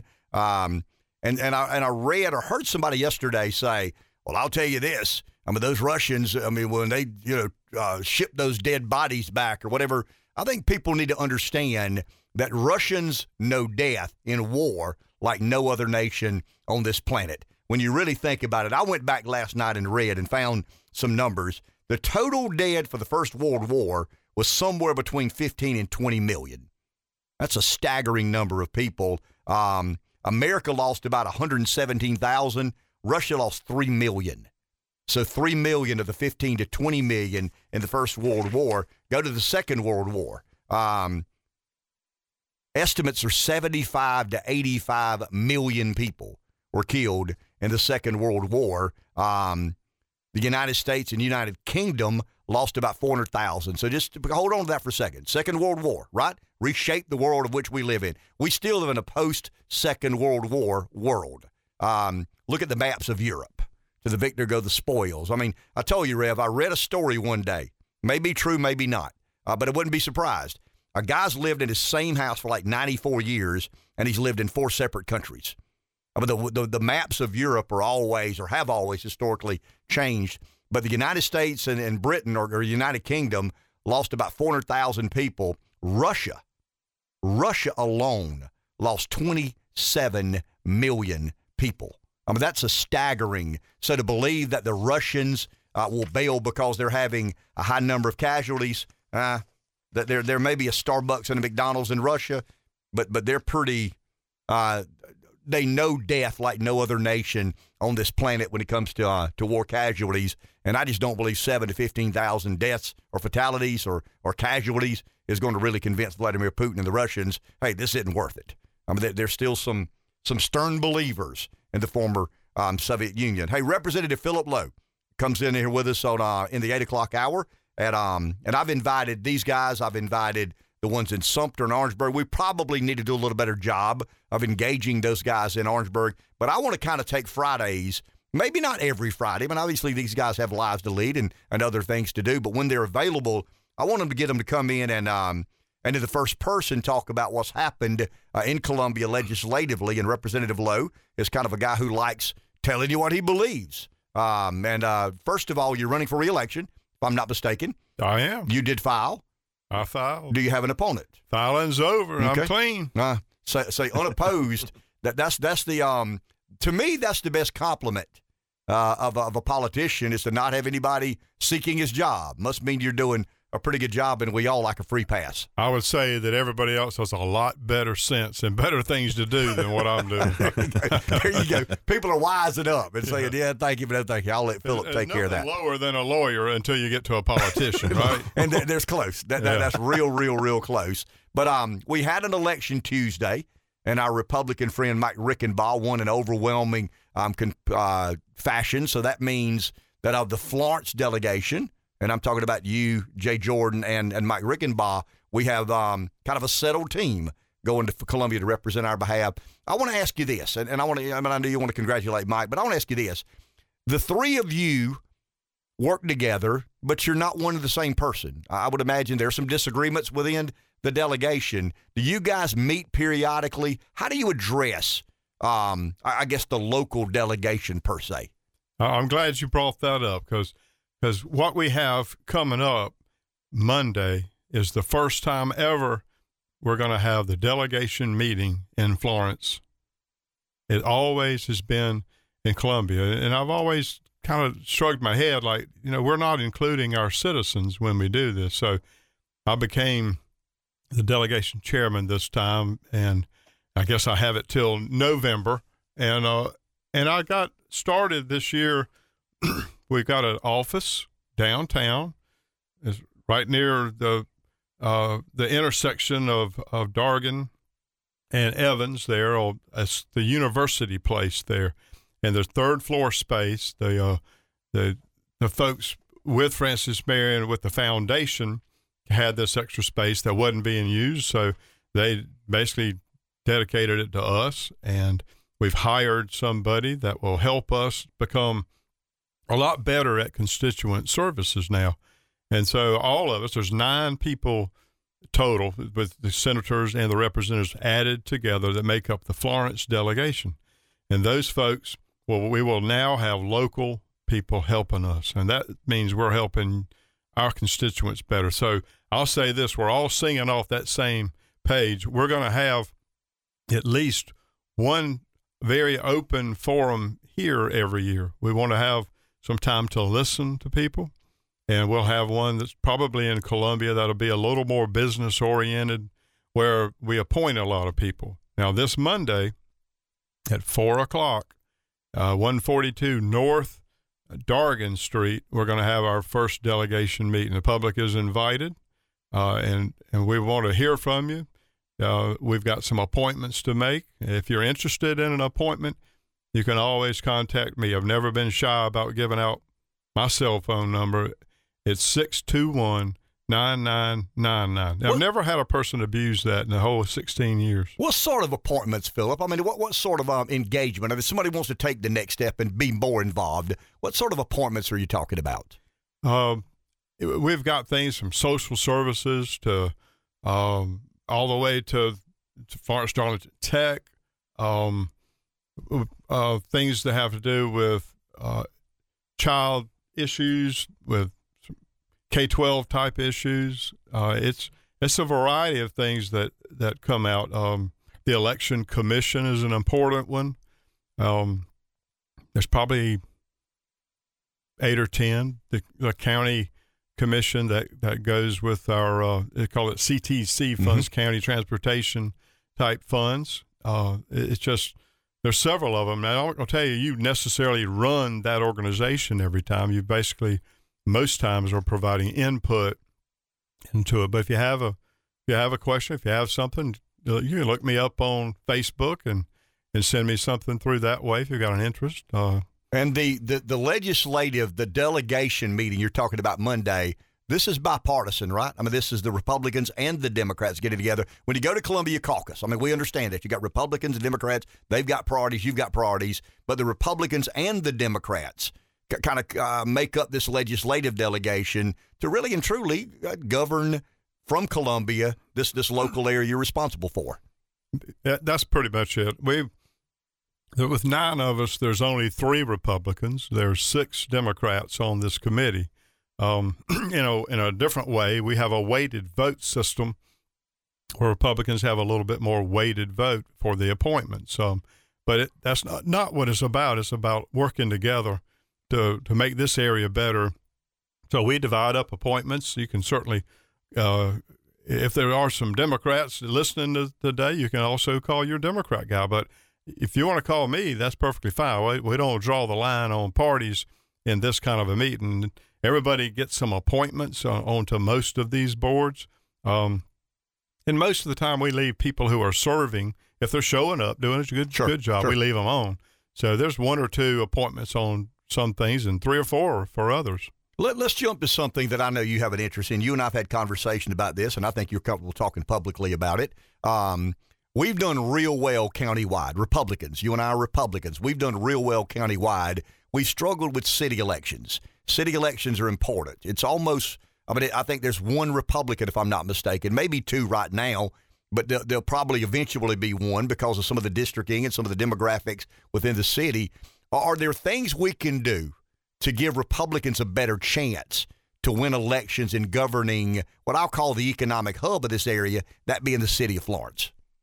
The number one thing would be annexation. Some people don't want to be told to live in the city, and you can. I think your neighborhood could annex the whole neighborhood if you get, I think, 75% of the vote, I believe, and so that it doesn't happen much, but it could. Basically, if you border the city, you personally can annex into the city. So annexation, if you lived in the county right now and you annexed into the city, then that would give you the ability to vote for a city councilman and, in addition, a county councilman. Right now, if you're just in the county, of course, you get no say-so in the city. That's very interesting. Update from Columbia. You were there this week, I would imagine. Budget, did you guys finish the budget? What did you take on this week, and what is it? What is of interest to the public? Well, we've got crossover date coming up. That's where if you don't have your bill out of the House into that Senate by a crossover date, then it's unlikely to be heard. It takes a supermajority to even talk about it. So wait till next year is normally what you have to do. We've got a lot of bills that just passed Ways and Means. I don't like to talk about too many bills that haven't passed yet because it confuses people. They think, well, we got that done, and it really hadn't. I've seen that happen to myself many a time that I thought, well, the Senate didn't handle that, and we passed it in the House overwhelmingly, but they didn't even hear it over there. So for some rhyme or reason, somebody stops that. But we've got some contentious things out there. The medical marijuana bill is coming up. There's a school choice bill that helps people that are very poor be able to choose a school, especially, if they're in a failing school. They have an alternative. They'll take, I think the House version is $5,000. The Senate version is $6,000, I believe. And they can take that money and go apply it to a private school or a different public school and transfer to another school. That's kind of the money follows the kid. That's some of the vouchers we've talked about over the years. But you basically have to be Medicaid eligible to make that. Sure. But the House has a slightly different version than the Senate. So if we can finish that and come up with a solution, then it may provide some very economically poor people a way to escape a failing school. Anything else of consequence locally? Because I want you to hang around one more segment and go into something that I think our listeners will have a lot of interest in. But anything else here's what happens, guys. The House passes bills. They advance legislation. The Senate doesn't. That's just the nature of the beast. Like Phillip said, things get out of that House, they get to the Senate. You assume because you pass it overwhelmingly, it's going to get fast-tracked into be made law. And for whatever reason, the Senate chooses to just kind of sit there and do nothing. And I know that frustrates you guys in the House, but that's just the nature of the way the State House works right now. It's changed. It's changed. That Senate might be crazier than us. We get ready to find out some stuff. They're doing things that had never been done. Why is that, Phillip? Why do you believe that evolution has happened within the Senate? Well, they picked up 3 seats by Republicans last time. And we have to be kind of frank that at the passing of Leatherman, that changed some of the old guard situation too. He liked things done a certain way. Yep, and he had a lot of sway with the Democrats too. So he looked out after. He was a moderate. He was in the middle. To be honest, that's kind of where he functioned up there. So those three changes and the switch with Leatherman passing, then it's opened the door up to. Harvey Peeler is going to tell you he's real conservative. So he's the leader of the finance committee now. So there's some things like we passed $1 billion tax cut. Harvey said, well, you ain't going to outcut me.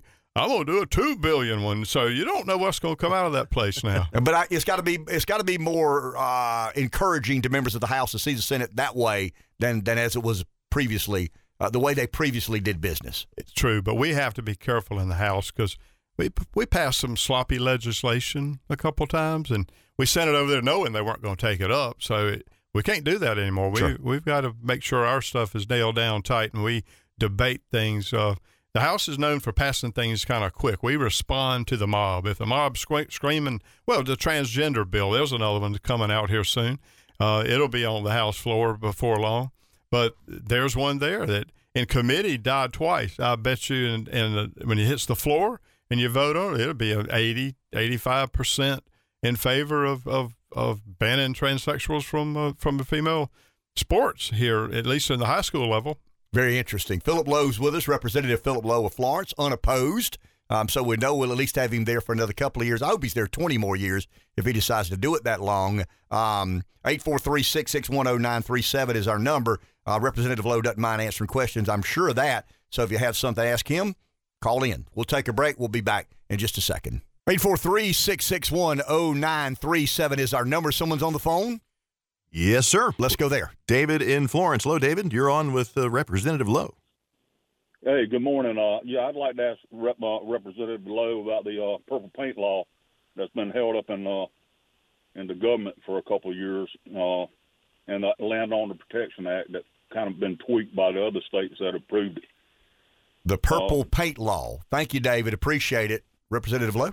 Well, I know the House has passed that bill, I believe, twice. Explain the bill, if you don't mind. So instead of putting a no trespassing sign up, which, heck, everybody ought to know if you're trespassing or not, but you can paint the tree. So you can go around the border of your property and take some spray paint and paint purple on the side of the tree. That indicates where the line is. That keeps somebody from trespassing, I guess. But it's cheaper to do that. And you know what? What they'll do with a no trespassing sign is they'll come snatch it down and then pretend, well, I didn't know I'm trespassing.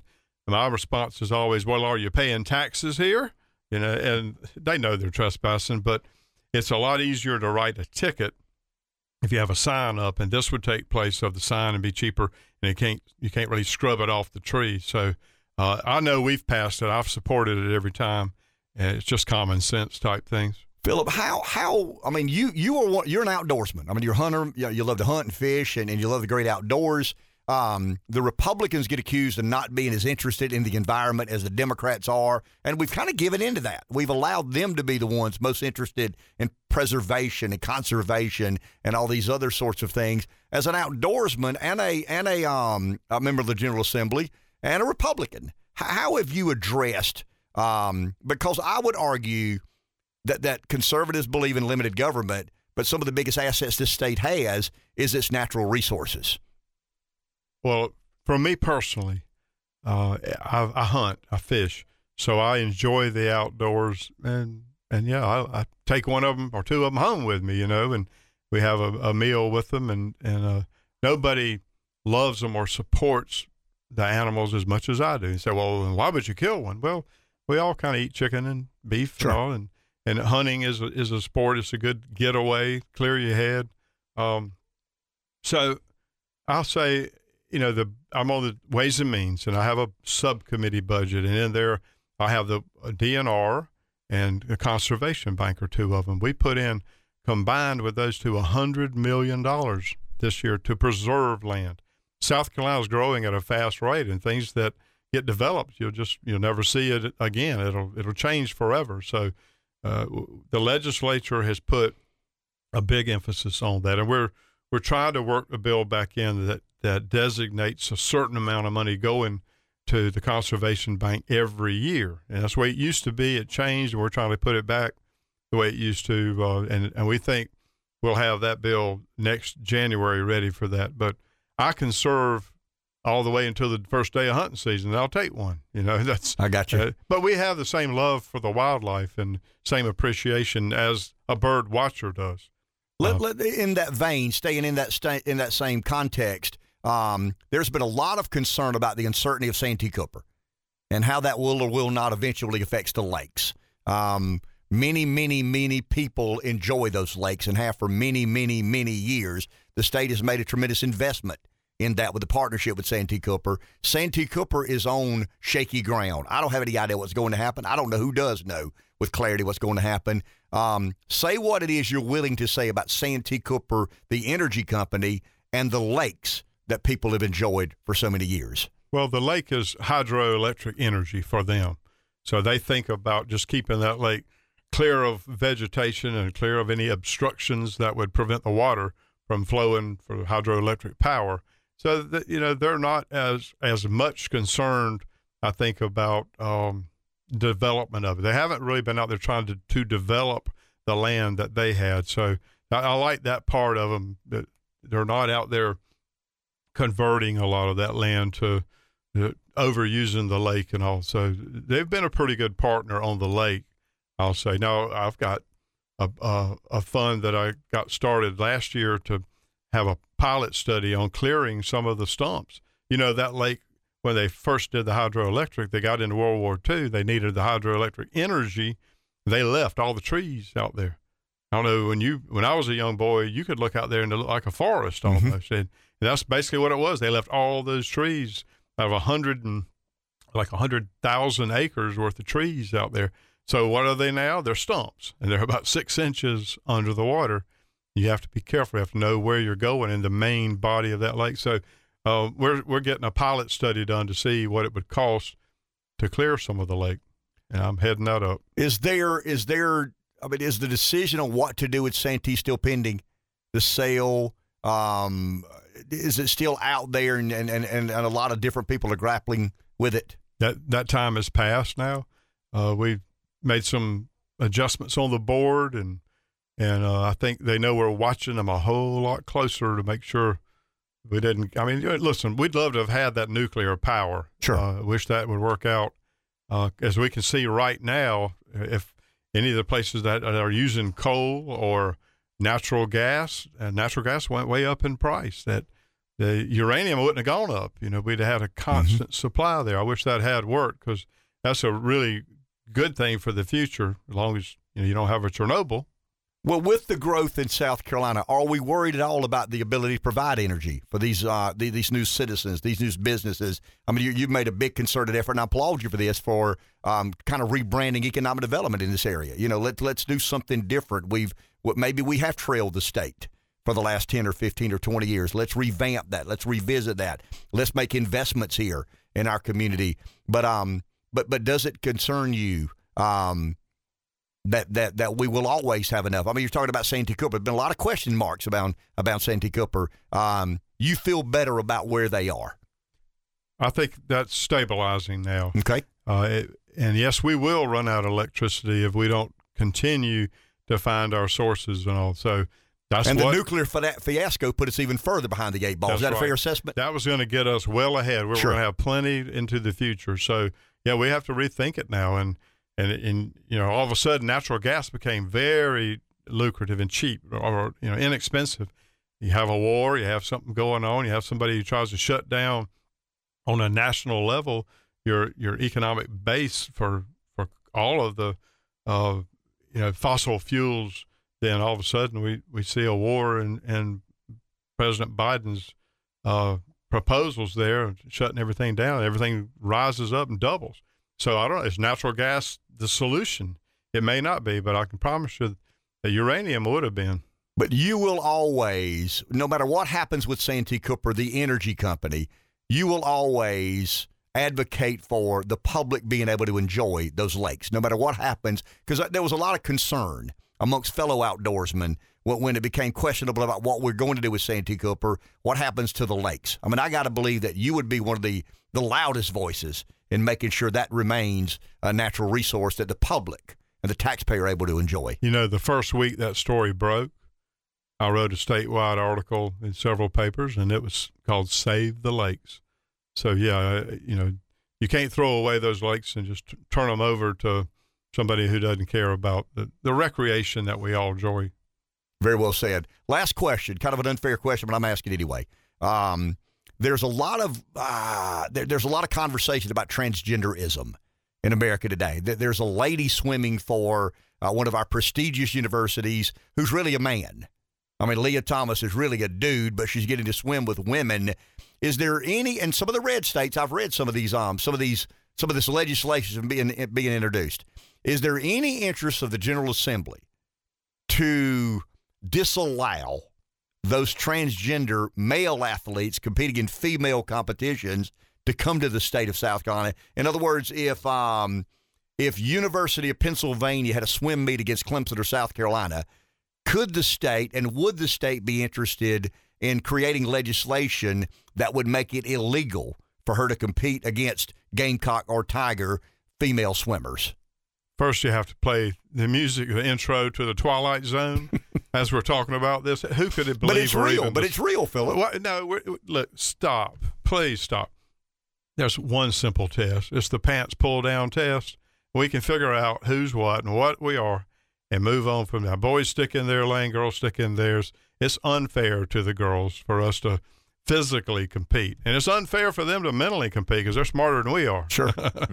But do you think that the General Assembly would have any appetite for legislation that would legalize or make illegal a woman coming or a man coming disguised as a woman? You and I would agree to that, but I know I can say this in front of you. A man disguised as a woman swimming in a swim meet against our Gamecock or a Tiger female swimmer. It's fundamentally unfair. I mean, it is the Twilight Zone. It's crazy that we're even having this conversation, but we are. And I do believe that ultimately the General Assembly is the lawmakers of this state. Do you sense there may be an appetite at some point in time to go down that road legislatively? Not you and I over a beer talking about the Twilight Zone or not, but to pass law that will make sure we protect female athletes in our state. Well, the NCAA is more of a national thing. Sure. So it's real hard It's a to sanctioning dig in. body. Yeah. It's hard to dig in. I guess your conference could do that, but then you get in a war with another conference, so they start changing rules and say, well, you have to be born in America to do that. I mean, you don't know where that goes. But we are attacking it right now from at least our high schools. And that's what this bill would be about. We'll be voting on before too long. Last question, and I want you to touch on this if you will. I've read a lot about this, and you and I have discussed this over the year. I think we talked about it last week. We're having enormous growth in certain places around South Carolina, in Horry County, in Charleston County, in Greenville County. A lot of other places are seeing a decline in growth. To me, that leads to disproportionate representation. When we do a next census, it'll be even more heavily represented by these fast-growing counties. How does Columbia deal with that? Do the representation in Charleston, Horry, Greenville understand? I mean, last week you talked about the problem with growth that they're having, but do they understand that we can't allow those 3 or 4 counties to direct all the public policy that the rest of us have to abide by and live with? You know, it's up to the leadership to try to find ways to encourage industry in the rural areas, in the whole I-95 corridor. Can we do that, Phillip? I mean, obviously you're a believer in the private sector. I am as well, but government does have a role in facilitating some of these things. I mean, how can we? I don't say how can we stop Horry from growing so fast, or Charleston from growing so fast, or Greenville. I guess the point is, how can we encourage growth in some of these places who are lagging behind those fast-growing areas? You know, we have a lot of things that monies that come out, and they require a match. And you have to basically look at these small towns and say they don't have a match. They can't put their $100,000 to get $500,000 from the other, from state government or federal government to improve water, sewer infrastructure or something like that. So we've got to waive matches and things like that, so they can expand and improve their area to get it ready for growth, because people aren't going to want to move out to a place where, they got bad water and they've got just terrible infrastructure. So it's part on us to recognize the difference between the have and the have-nots in the counties and cities and all, and make policy that enables them a chance to grow. But we're not really supposed to steer it, but I'll say I think something big might be coming, not to Florence, but there's something big coming, I think, to our state, and we're trying to steer that towards rural areas. So that helps from the Department of Commerce with this and getting some changes so it isn't in just 4 spots in the state, moving it around a little bit. Very encouraging. Thank you, Phillip. Thank you. Representative Phillip Lowe, I guess newly elected because he doesn't have any opposition, so that's always the best way to go back to the House. Unopposed is the opponent everybody wants. So thanks to Representative Lowe. He and these guys have a standing invitation, and we'll try to do a better job in Sumter and Orangeburg of dedicating whatever amount of time we need to on Friday to get these guys in here and take calls and tell you exactly what they've got going on in Columbia. Take a break. Back in a minute. 843-661-0937. I've heard some of that scuttlebutt that there's some talk in certain states about disallowing some of these transgender athletes, men disguised as women, coming down to try to win whatever event and swimming meet and track meet and all these other sorts of things. That's a pretty aggressive stand to take, but I would probably do that. I mean, if the University of Pennsylvania were to come to a swim meet and compete against the University of South Carolina or Clemson University or Coastal or Francis Marion, whomever, I don't know who all has a swim team and who doesn't. There's some legislative authority. I mean, I think it would be challenged. I think it'd be litigated, but I think there's some standing, there's some precedent that would, there's some language there that you could argue. I mean, lawyers get paid to argue, right? That you could argue is a legal precedent that would disallow Leah Thomas from being able to swim against females that are Gamecocks or Tigers. It's just, I mean, as Phillip said, it's the twilight zone. I mean, it really is. To believe we live in a country where someone would have to pass a law that says, a person with the male genitalia. Here I'm gonna go with the genitalia word again. You've used that word a lot. Well, I mean, the blue origin is the flying genitalia, and that just kind of gets that word front and center. So a swimmer from the University of Pennsylvania who has male genitalia jumps into a pool in Columbia or Clemson, South Carolina, and competes against a female who has female genitalia. It's just, I mean, the absurdity of that. I mean, the absurdity of that being allowed. But you know what we're doing? We're measuring estrogen levels, and we're measuring testosterone levels. As Phillip said, let's see what's going on. I mean, below the belt. I mean, you are either or. And it really goes to the Disney bill and don't say gay. And the president yesterday gave a speech talking about, I don't know if you saw this, but apparently it was Transgender Awareness Day. And what does that even mean? I don't know. I mean, am I to be more Twilight aware Zone. of transgenders today than I was yesterday? I mean, I'm very aware of transgenderism. I'm probably too damn aware of transgenderism.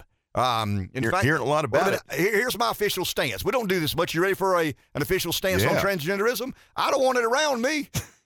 I don't want it near me. I'm confused by it. I'm upset by it. I'm bothered. I'm freaked out. It makes me uncomfortable. So there's my stance on transgenderism. I don't need a politician or some, genetic biologist to tell me what is and what ain't. I mean, I think the good Lord kind of gave all of us brain enough to know what is one and what is the other. So in Transgenderism Awareness Day, I am unbelievably aware of transgenderism, and I'm opposed to it, fundamentally opposed to it. And I'm even more opposed to young ladies who work their butts off. That's probably an improper thing with a female, but work hard and diligently to become the best swimmer they can. And they jump into a swimming pool with their orange swimsuit on, or their garnet swimsuit, or their teal swimsuit. And they compete against a 6-foot man who takes estrogen enough to call himself a woman. I mean, that's so bizarre to me that we've normalized that. And I do believe that at some point in time, Putin or Xi make a calculus, and they forget the $30 trillion in debt. And they just kind of verbalize, hey, did you know America's letting a dude outswim a bunch of women, and they're celebrating it? Half the country are celebrating that some man is whipping on a bunch of women and swimming meets around. And did you know it's the university that one of their former presidents went to? President Trump's a graduate of UPenn. And that's where it is, University of Pennsylvania swim. I mean, it's lunacy to me. There's a meme that I've seen online, and it talks about the Chinese are teaching their third graders advanced calculus, and in America we're teaching our third graders men can have babies. Yeah, and Mickey Mouse is furious that Ron DeSantis wants to stop some of this nonsense. Good for Ron DeSantis. We need more Ron DeSantises. We need a lot more Ron DeSantis. Who's on Fox News right now. I mean, just standing up against some of this nonsense. I mean, I get Disney has a right to run their business as they see fit. That there's no doubt about it. But go back and read some of the Reedy Creek Improvement Act of 1967, and they made a deal with the state of Florida. And the deal was, on these 44 miles of land, we do whatever we choose to do. If we want to build a nuclear plant, we build a nuclear plant, and they stand in opposition. In other words, they would be, if the Florida General Assembly were to adopt legislation that prohibited a man disguised as a woman swimming against female swimmers, Disney would take exception to that. I mean, they would probably hire lawyers and involve in that. The family-friendly business is no longer as family. Well, let me say this again. The family-friendly business is no longer friendly to the traditional family. How about that? The traditional biblical worldview of family is very different than Disney's current interpretation. Take a break. Back in a minute. Last hour of the week, 843-661-0937. I can hear the cheers for last hour on the week. Yeah. It takes Mondays to make Fridays, look right? forward to Fridays usually, right? Weekend around the corner. Most of us do. Weather's getting warmer. It is. Masters around the corner. Oh, yeah. College baseball kind of in full swing. Major League Baseball will start here very soon. And next week. And then we'll get to summer. And we enjoy ourselves during the summer. Weather, once again, it gets better. Well, I think it's better if you like hot weather. It doesn't if you like cold weather. I've talked to a lot of people. I'm tired of the hot weather. I'm tired of the cold weather. Move to San Diego. That's where they sell land by the square foot because the temperature in San Diego is about 79 year round. Or Honolulu. Yeah, or Honolulu. There you go. There would be another place. That'd be very nice. But yeah, I'm looking forward to it. And I never complain about the hot weather because I just don't like the cold. So I don't like the humid weather. What I call monkey hot. When it gets monkey hot, I'm opposed to that. So you brought up something in a previous segment today that I thought is interesting, and it really puts a perspective on what we're seeing in today's war, and that has to do with the casualties. And the casualties that Russia suffered during previous world wars. I mean, in the multiple millions of people. And I know we're talking now about, and every death, is tragic in a way, obviously. But we're talking thousands, a few thousand here, a few thousand there. Relatively speaking, there's no comparison. So, I mean, it gives an interesting perspective that we need to keep in mind. War is not diplomacy. War is not political debate discussion. War is, maybe a little different now with all this advanced technology and drones and all the. Yeah, I mean, of course, we've got advanced weaponry. But historically, war in America has been brutal, unbelievably brutal. And the point I try to make is, if you think the Russians are going to throw the towel in because somewhere between 7,000 and 15,000 of their young men and women, mostly men, have been killed, you just don't know the history of Russia. Nobody on this planet understands death in war like Russia does. And the numbers are staggering. If I'm not mistaken, somebody could correct me on this, nearly 20% of all the men in Russia were killed in the Second World War. Rev, if I'm not mistaken, in Poland, it may have been 1 in 5 or 1 in 7 or something like that, 1 in 4. I mean, it was just an absurd percentage of the male population that died in that war. So when we hear J.D. Vance or we hear Lindsey Graham or we hear the late John McCain or Rand Paul for that matter, I mean, all these guys have interesting and very different political opinions about, where to invade, when to invade. But war's brutal. War is, a lady with her kid and a backpack walking across a railroad track trying to get to Poland. I mean, that's a byproduct of war. I mean, that's a result of someone fleeing because the violence is in her land, in her neighborhood, and she wants to keep her kid. I mean, we all understand the humanistic story there. I think what we fail to understand at times is we believe the spoken word and the diplomatic effort define what war really is. And I think when you look at the brutality of war, the reality of war, and how many Russians have lost their lives, I mean, it's an unbelievable amount of young men. By and large, I mean, there was some women, but mostly in some of these Eastern European countries, well, really around the world. I mean, women are enlisting in the military at a higher rate than they ever have, but the percentage of people who are killed in war is still disproportionately far more heavily weighted to the male population of whatever country we're talking about. But yeah, the First World War and the Second World War, I mean, we say we live in a post-Cold War world. We really live in a post-Second World War world. So let's never forget. I mean, we tend to focus on the war in Ukraine through the eyes of Lindsey Graham or Mitt Romney or John Kasich or whomever is out, expressing an opinion. But I just think you've always got to remember that 20-year-old male, that 22, whether they're Russian, Ukrainian, American, doesn't matter. I mean, it's somebody's kid, it's somebody's husband, it's somebody's loved one. And to believe that much human life has been snuffed out in the name of war. And I think if we realize that and if we prioritize that, we'd be a lot more hesitant to engage in conflict than we are. I mean, I understand the drones have sanitized some of this. The fighting a war from afar. In other words, we've got drones and technology and we got missiles that'll go from here to wherever, in a nanosecond to do enormous damage and devastation. But on the other end of that missile is human life and the snuffing out of human life. And I've always felt that, wars in America have historically been fought by powerful politicians and poor kids. I mean, that's kind of you talk about different ends of the political spectrum, of the humanistic spectrum.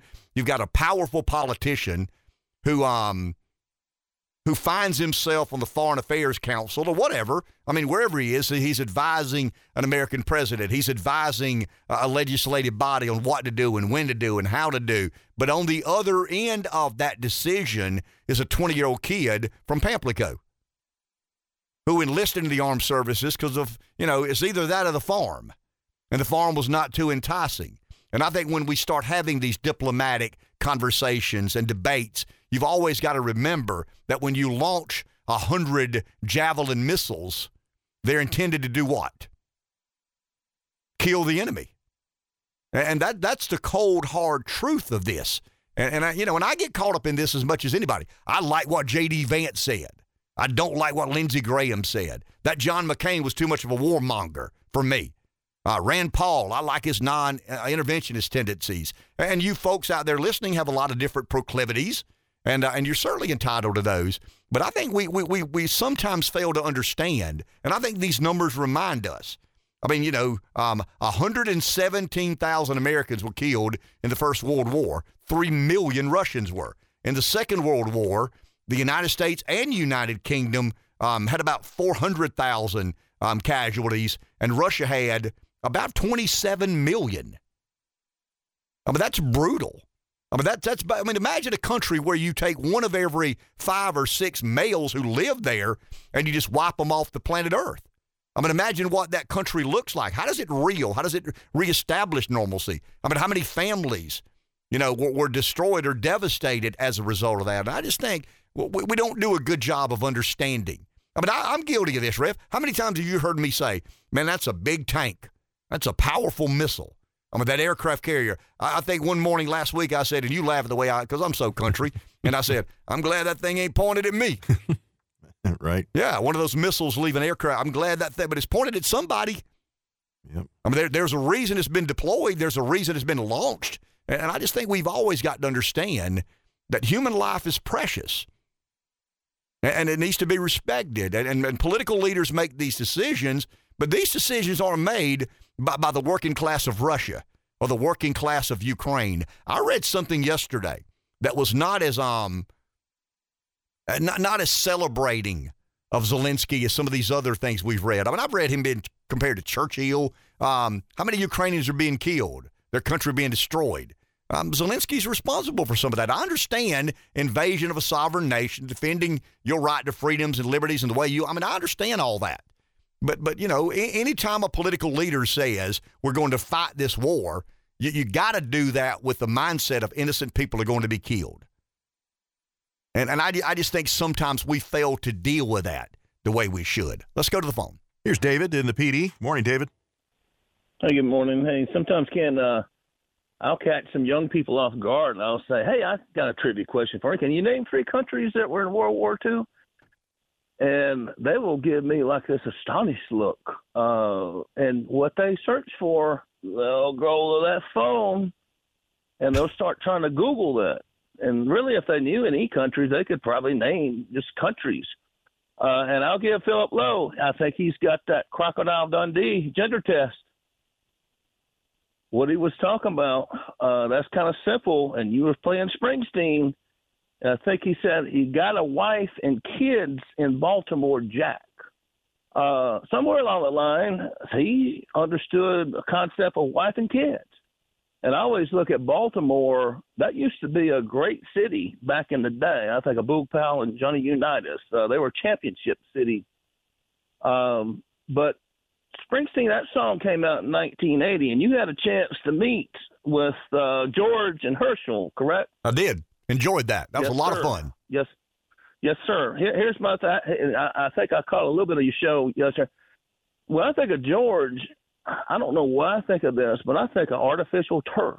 I mean, this cat played. Why would we have artificial turf back in the 70s? But, I mean, I understand Astrodome and all that if you're in a dome. But a lot of these athletes like Earl Campbell, Tony Dorsett, they have. Does George have a pain? Did he have any things like that? That's what I was going to ask you about. I'll say this, David, and I think you'd be interested in this. I said it the morning I got back. I'm worried about George. I mean, I'm not George's best friend by any stretch of the imagination. The reason I went to Walterboro, I graduated high school in 1982, and I played football. George won the Heisman in 1980. Walker won the national championship in 80, and Walker won the Heisman in 82. So they were kind of, they were who I thought I wanted to be. You know what I mean? I wasn't as big as fast as either of those guys, but I mean, it was I don't know, it was kind of a nostalgic visit for me in Walterboro to see Herschel and George stand there. But David, Herschel looked like he could play today. That doesn't surprise anybody. George looked, I'm worried about him. I think a lot of Gamecock fans are worried about him. When you carry the football as many times as he did in the NFL between the tackle, it takes a toll on you. And George is a couple of years older than I am, and he just doesn't get along well at all. You know, Earl Campbell's in a wheelchair now, and I'm afraid, and I mean this. You know, as I said, George doesn't mean me advocating for his health and well-being, but those two guys were contemporaries and peers of one another. They just looked fundamental. George couldn't stand up long enough to take but 10 or 12 pictures, and then he'd have to sit down, and I think Herschel could still be standing there if it was required. But if you're a Gamecock fan, I think there's a reason to be concerned about George. He probably doesn't want me saying that over the airwaves, but I actually sent him a text. And you know, he just gained a lot of weight, and he's gotten older, and he's beat up anyway. And it bothered me a lot. I told Rev when I got here, it concerned me as a Gamecock fan. Well, I think about Herschel. Let's get into politics here because he grew up in Wrightsville, Georgia, Johnson County. I think there's like 10,000 people live there now. And we always think about these progressives, whatever, people, just me and you talking about George and Herschel. I think we're just racist people. No, these are people that are our contemporaries, and we root for these guys, man. And Herschel, really, I hate to say this, in high school, he was a hero of mine. I mean, this guy was cover of Sports Illustrated, and they asked him, How do you stay in shape? He said he rake leaves. Somewhere along the line, he found a simple way. You do push-ups and sit-ups and all that kind of stuff. You discipline about that. Do it every day. Guess what? You stay in shape. But the fact that he comes from just such humble roots, and he has that Christian faith, and that leads me to want to vote for him just for those reasons only. Regardless if they make fun of him or whatever about what he says about evolution and this and that, that's the media. They don't believe in God. But you can't talk about a creator, and that's in the Declaration of Independence. But good gosh, you don't talk about a creator, something to take our power away from us. There's actually a creator. But I'm a big Herschel fan, and he is good. I saw Commerce, Georgia. He went Trump rally was last weekend, and I saw he did about 6 minutes, and he talked about United States. We're a bunch of mutts, which is true. Nobody likes to hear that, but we are. And you talking about I can't tell the difference between somebody from Ukraine or Hungary or Bulgaria, but they can. But the beauty of this country, we're a bunch of mutts. We can't really tell the difference in a lot of these things that go way back with racism and ethnicity and culture that the Europeans do.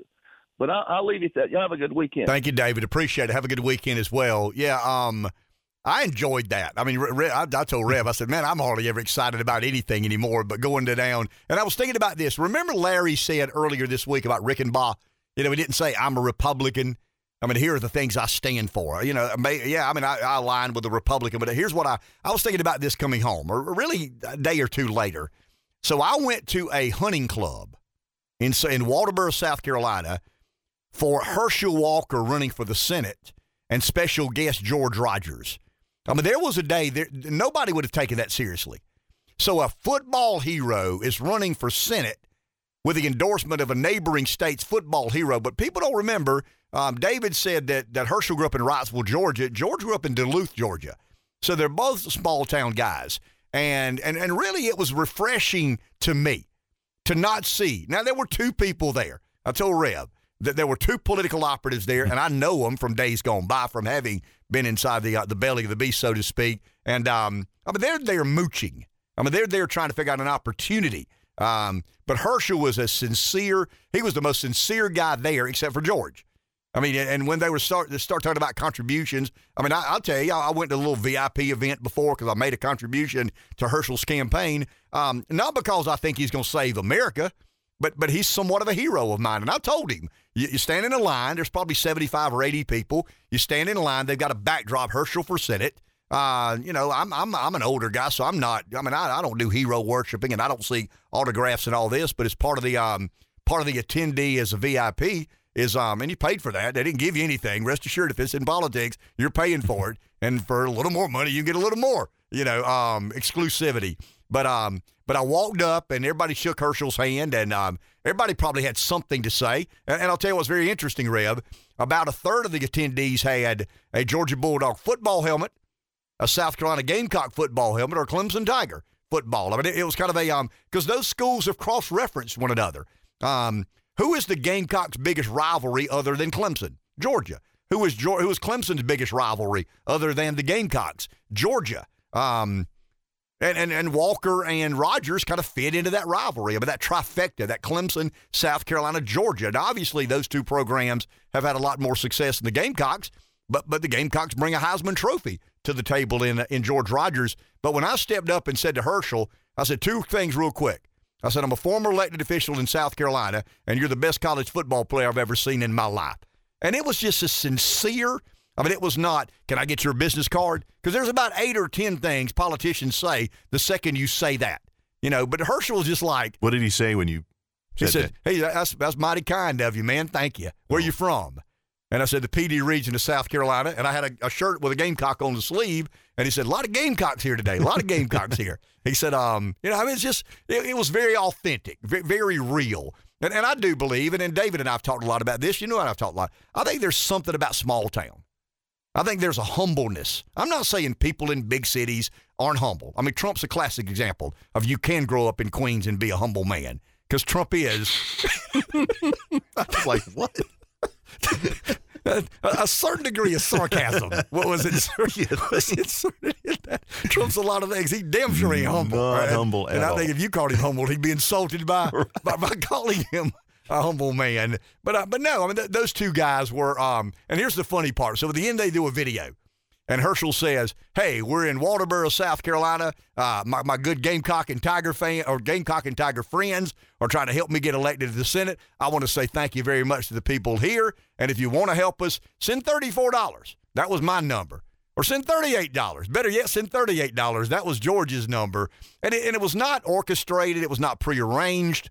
There are a couple of political operatives, but by and large, and then it was interesting. The age group was probably about my age, and I got to believe that everybody was there. I mean, they want Herschel to win because I think most of those folks are Republicans. It was a kind of it was a business-minded crowd. It was guys in the logging business and the farming business, and a couple of people who own construction companies. So it was what you would expect at a Republican fundraiser, but you don't expect that many Gamecock footballs or Clemson Tiger footballs. I saw Herschel sign the back of a Deshaun Watson jersey. Some young lady had a Deshaun Watson Clemson jersey, and as she got her picture taken, she turned around and Herschel signed the back of her jersey. Just kind of an ended Gamecock. I mean, so some guy had a big Gamecock football, and Herschel signed it, then George signed it. And I thought about what Larry said. You know, I'm not talking about being a Republican. I'm talking about, representing the interests of the American people. And I think when you met George and Herschel, you didn't believe they were up to something. And that was refreshing and engaging to me. Take a break. Back in a minute. 843-661-0937 is our number. Someone's on the phone. Let's go there. Sam in Darlington. Good morning. You're on the air. Good morning. Ken, I want to say thank you for being a witness against what seems to be just sort of an overwhelming war fever, whipping up hatred for Putin and Russia, and it's amazing the way it's going on with the mainstream media and the not just the liberals or the conservatives, it's sort of both of them. Everybody seems to want to even do more, and I saw a poll last night that there's a majority of Americans think we ought to, actually put troops in there, go war. Using the Ukrainians as proxy fighters against Russia is not enough for us, apparently. And it's just a crazy thing, and I don't know how people that are standing against it are going to win, but you can't do anything but stand against it and say, wait a minute. A thought occurred to me some time ago that God is just as offended against a death in an unnecessary war as he is by an unnecessary abortion. If you're not to save the life of the mother or something like that, it's just it is an amazing disrespect for life, and it seems to transcend the political spectrum. So anyway, that's all I got to say this morning. But thank you for adding your voice to the few that are saying something about it. Thank you, Sam. Appreciate that. And I know Sam and I disagree on a lot of things. I think we have similar opinions to this. And I want to make this crystal clear, because here's what the media, here's what the American public have convinced themselves of. If I'm arguing against the war, I'm a pro-Putin apologist. And that's what's happened to J.D. Vance in Ohio. Vance said unapologetically that we need to revisit our notions and our tendencies. And I want to get this exactly straight. I don't want to make sure I misquote J.D. Vance. He said, spare me the performative affection for the Ukraine. That's his exact quote. And then he says, I really don't care what happens to Ukraine one way or the other. Now, he's careful not to say the Ukrainians. I think that's strategic on his behalf. But since he has said that, Rev, you know what's happened? He's fallen 11 points in the poll. You know why? Because he's a pro-Putin apologist via the media and some of the other conservative circles and liberal circles, for that matter. This has always been kind of an orthodox argument within the Republican Party. who can be more hawkish than whom. We got to be strong. But I'm trying to figure out how you square that up with America First. Well, I think the public have such an appetite for this morality provision. And it's not a provision, but it is a reality. It's a propaganda campaign perpetrated against the American public, convincing them that the moral thing to do is to defend Ukraine. No, America doesn't have a morality clause. We don't legislate that way, do we? I hope we don't. I understand the sympathy. I understand the caring. I understand the respect, and I don't have a problem at times in providing weaponry. But I just think we've embraced. That's probably an improper. We've accepted that if you question the support to Ukraine, you're a Putin apologist, and there's a price to pay in American politics for. Larry said this morning, no matter what J.D. Vance thought, that the political expedient thing to do is what? To keep his mouth shut. And to just kind of, but J.D. Vance is not going to do that. And here's what I'm saying. The culture of America and its response to war has always been morality first and rationale second. I could easily argue, Rev, that we provoked Russia into invading Ukraine. Now CNN won't tell you that story. Fox won't tell you that story. That the media is absolutely complicit in this propaganda campaign. And I'm not saying it's all propaganda. Of course there are facts in here. But I think CNN is pushing for escalation. I think the New York Times is pushing for escalation. And I think the way they do this is by convincing the American public that the moral thing to do is to involve ourselves even further. Maybe there comes a point in time when we have to put boots on the ground or enforce a no-fly zone. And I just don't buy that. I just don't fall for the propaganda. I don't buy the company line out of Washington. And I'm highly skeptical of what our motivations are. And the reason, I guess, I'm more skeptical than most of you, I probably read more about this than you have. We referred to a 2021 article at Cato Institute by a guy who wrote a book called NATO, the Dangerous Dinosaur. And out of that, he says, we have provoked Putin for about a decade, maybe a little better than a decade. I'm not defending blowing up buildings and killing innocent people. I think I can do both. I think I can argue for less intervention and care deeply for those people, that lady and her kid and that suitcase trying to make their way into Poland. I can do both. I'm not saying it's as easy as chewing gum and walking at the same time. But when I say that I don't believe America needs to escalate its involvement, I think America needs to be real careful about how involved it gets. I don't think that excludes me from caring about that woman. But I think we've got to define our responsibilities. What are our obligations? The American government has a responsibility to who? Its first priority should be who? The American people. The American people. Are the American people's safety and security at risk by Russia invading Ukraine? Nobody's convinced me of that yet. Now, if they invade a NATO nation, we've already made a deal that we are on the hook. We are liable to protect that interest because we're a member of NATO. They're a member of NATO. I'm not so sure I'm for that. And I'll accept that I'm probably more of a non-interventionist than most of our listeners. The one point I make, of all the military endeavors that we've pursued since Vietnam, how many have been successful? How many have turned out like the experts said it would? Probably just the one, Desert Storm, is all I can think of. You know why? We were very limited. We had a very defined mission. What was the mission? Liberate Kuwait. That was our mission. What did we do? We liberated Kuwait. What did a lot of the neocons want to do?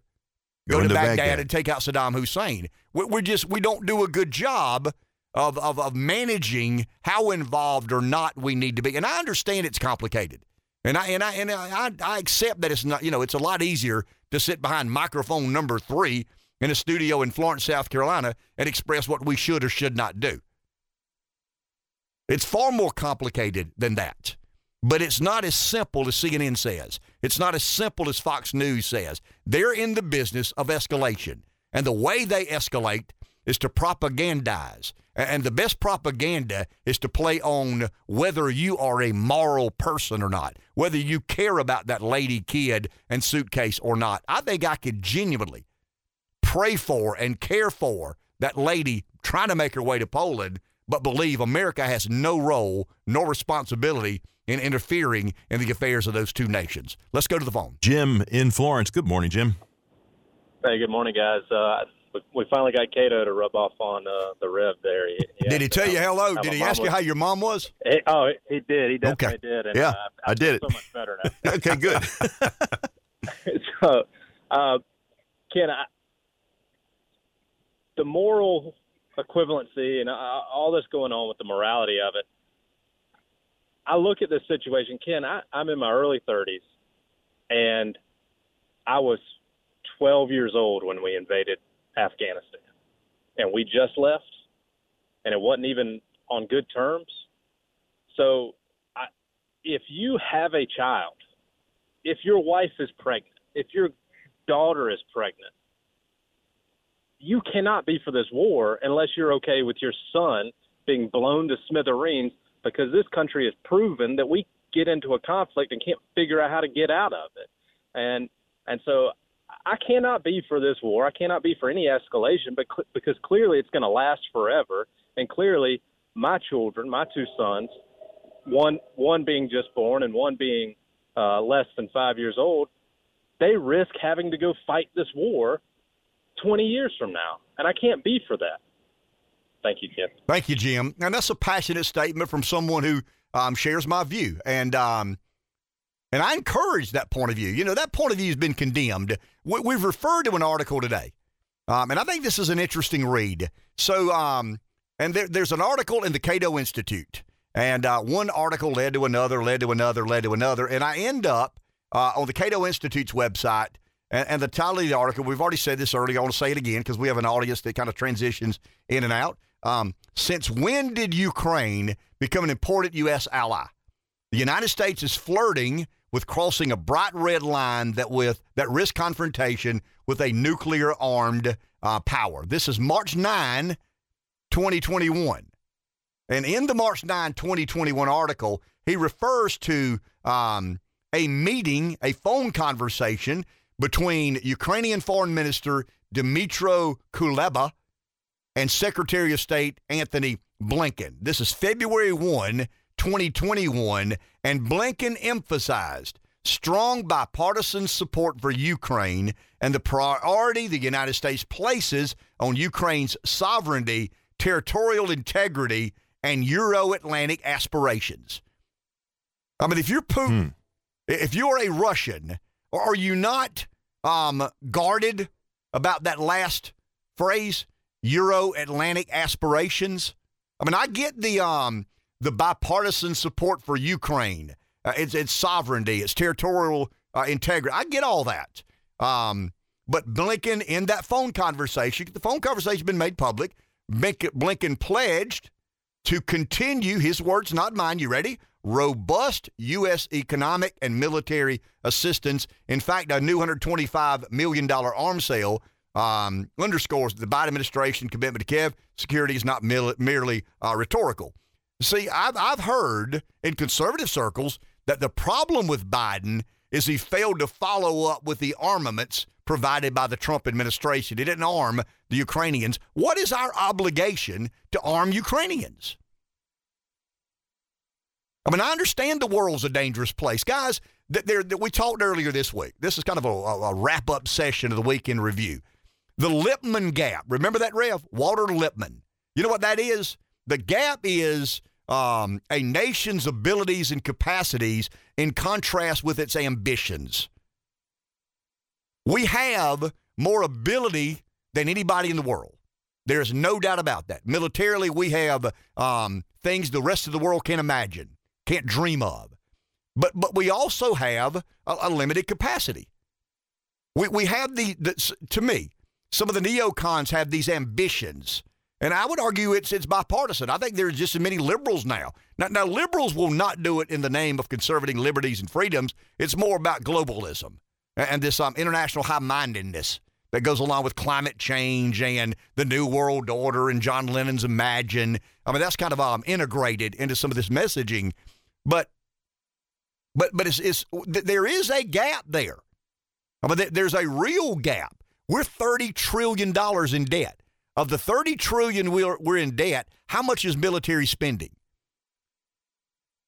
I mean, Jim just said he's 30-something, in his early 30s. He was 12 years old when we went. How much have we spent in what I'd call non-productive wars, in aiding and assisting, things that don't really and truly have America's interest at heart? I mean, you could argue that every single conflict in the history of mankind has another country's interest at heart. But at some point in time, you juxtapose your capacities and abilities to your ambitions. But there are a lot of things I'm ambitious about. I wish this happened in my life. I wish that happened in my life. But my capacities create this gap. Sometimes it's real significant, sometimes not so much. But I think these voices need to be heard more clearly, and we probably need to do a better job of articulating ourselves and our stands. But yeah, I mean, I think it's a very honorable position to say what happens in Ukraine and Russia, to some degree we're interested. But I want to make sure we're doing right by the American people before we're gravely concerned about Ukraine and Russia. Back in a minute. Did my man say a tranquil weather forecast? Maybe. A tranquil weather forecast. Okay. Let's go to the phone. I guess that's good. Gerald in Florence. Hi, Gerald. Hey, good morning. Good morning. Yeah, one thing I'd like to, I've not seen really discussed is the agreement that the U.S., I think Russia and Great Britain made with Ukraine in exchange for them giving up their nuclear weapons. I'd just like to know your thoughts on that and why that has not been discussed more. Thank you. Thank you very much. Appreciate that. Yeah, we told Ukraine that if you destroy all the nuclear weapons, we actually bought them. I mean, there was some, destruction, but a lot of them were purchased and then were destroyed. That's what we do in America. We got so much money, we buy things we don't need, and then we, tear them apart or disassemble some of the the dangerous parts of some of the nuclear weaponry. I'll do this over the weekend because that's a good question. I mean, the deal that we made when the Soviet Union dissolved. What has been America's role in Ukraine being at the doorsteps of Western civilization? I mean, because we believe that's kind of that's the gateway from Eastern Europe into Western civilization. You can't go from Russia straight to England. You got to go through. I'm not talking about geographically, but the mindset of a Eastern European and what I call a Western European. Ukraine's kind of the convergence point of that. But we made a deal. I mean, we absolutely made a deal. And we got real involved in 2014. We'll do a kind of a historical analysis of that Monday and get into more specifics and details. Take a break. We'll be back with our Takes Mondays to Make Fridays trivia. Pepsi of Florence has been so kind to like a lot of our sponsors. I have no idea why you guys have tried to or decided to saddle up with us, but we're certainly appreciative of that. We do a Takes Mondays to Make Fridays trivia question at the end of every Monday and Friday show. This is going to be a little more difficult. And I want to thank Pepsi of Florence. Winner gets a 6-pack of Pepsi product, and the Biden supply chain issues have led us to issue only one T-shirt. But here's the question. You ready? It's a quote. Who is this a quote attributed to? If everyone is thinking alike, someone isn't thinking. If everyone is thinking alike, someone isn't thinking. Who is that quote attributed to? 843-661-0937 is our number. And if you can tell me who said that, you win a 6-pack of Pepsi product, a single Takes Mondays to Make Fridays T-shirt, courtesy of our good friends at Pepsi of Florence, who are still supporting this feeble attempt at Radio Brilliance. Do we have a call, Rev? We do. Hi, you're on the air. You know the answer? Is it Albert Einstein? Nope, not Einstein. 843-661-0937. If everyone is thinking alike, someone isn't thinking. Hi, what's your guess? George S. Patton Jr. You're right. General George Patton said that. Who is this, and where are you calling from? Robin from Florence. Okay, Robert, thank you for the call. Appreciate you listening. Yeah, General Patton said, if everyone is thinking alike, someone isn't thinking. And that's the point I'm trying to get across this morning. I mean, don't buy into the propaganda. Don't buy into the media narrative. Sometimes it's accurate. Most times it's not. Make your own mind up. Think a little bit. Don't think this way because everybody else does. Sometimes thinking the other way makes most sense. But at least think. Enjoy your weekend.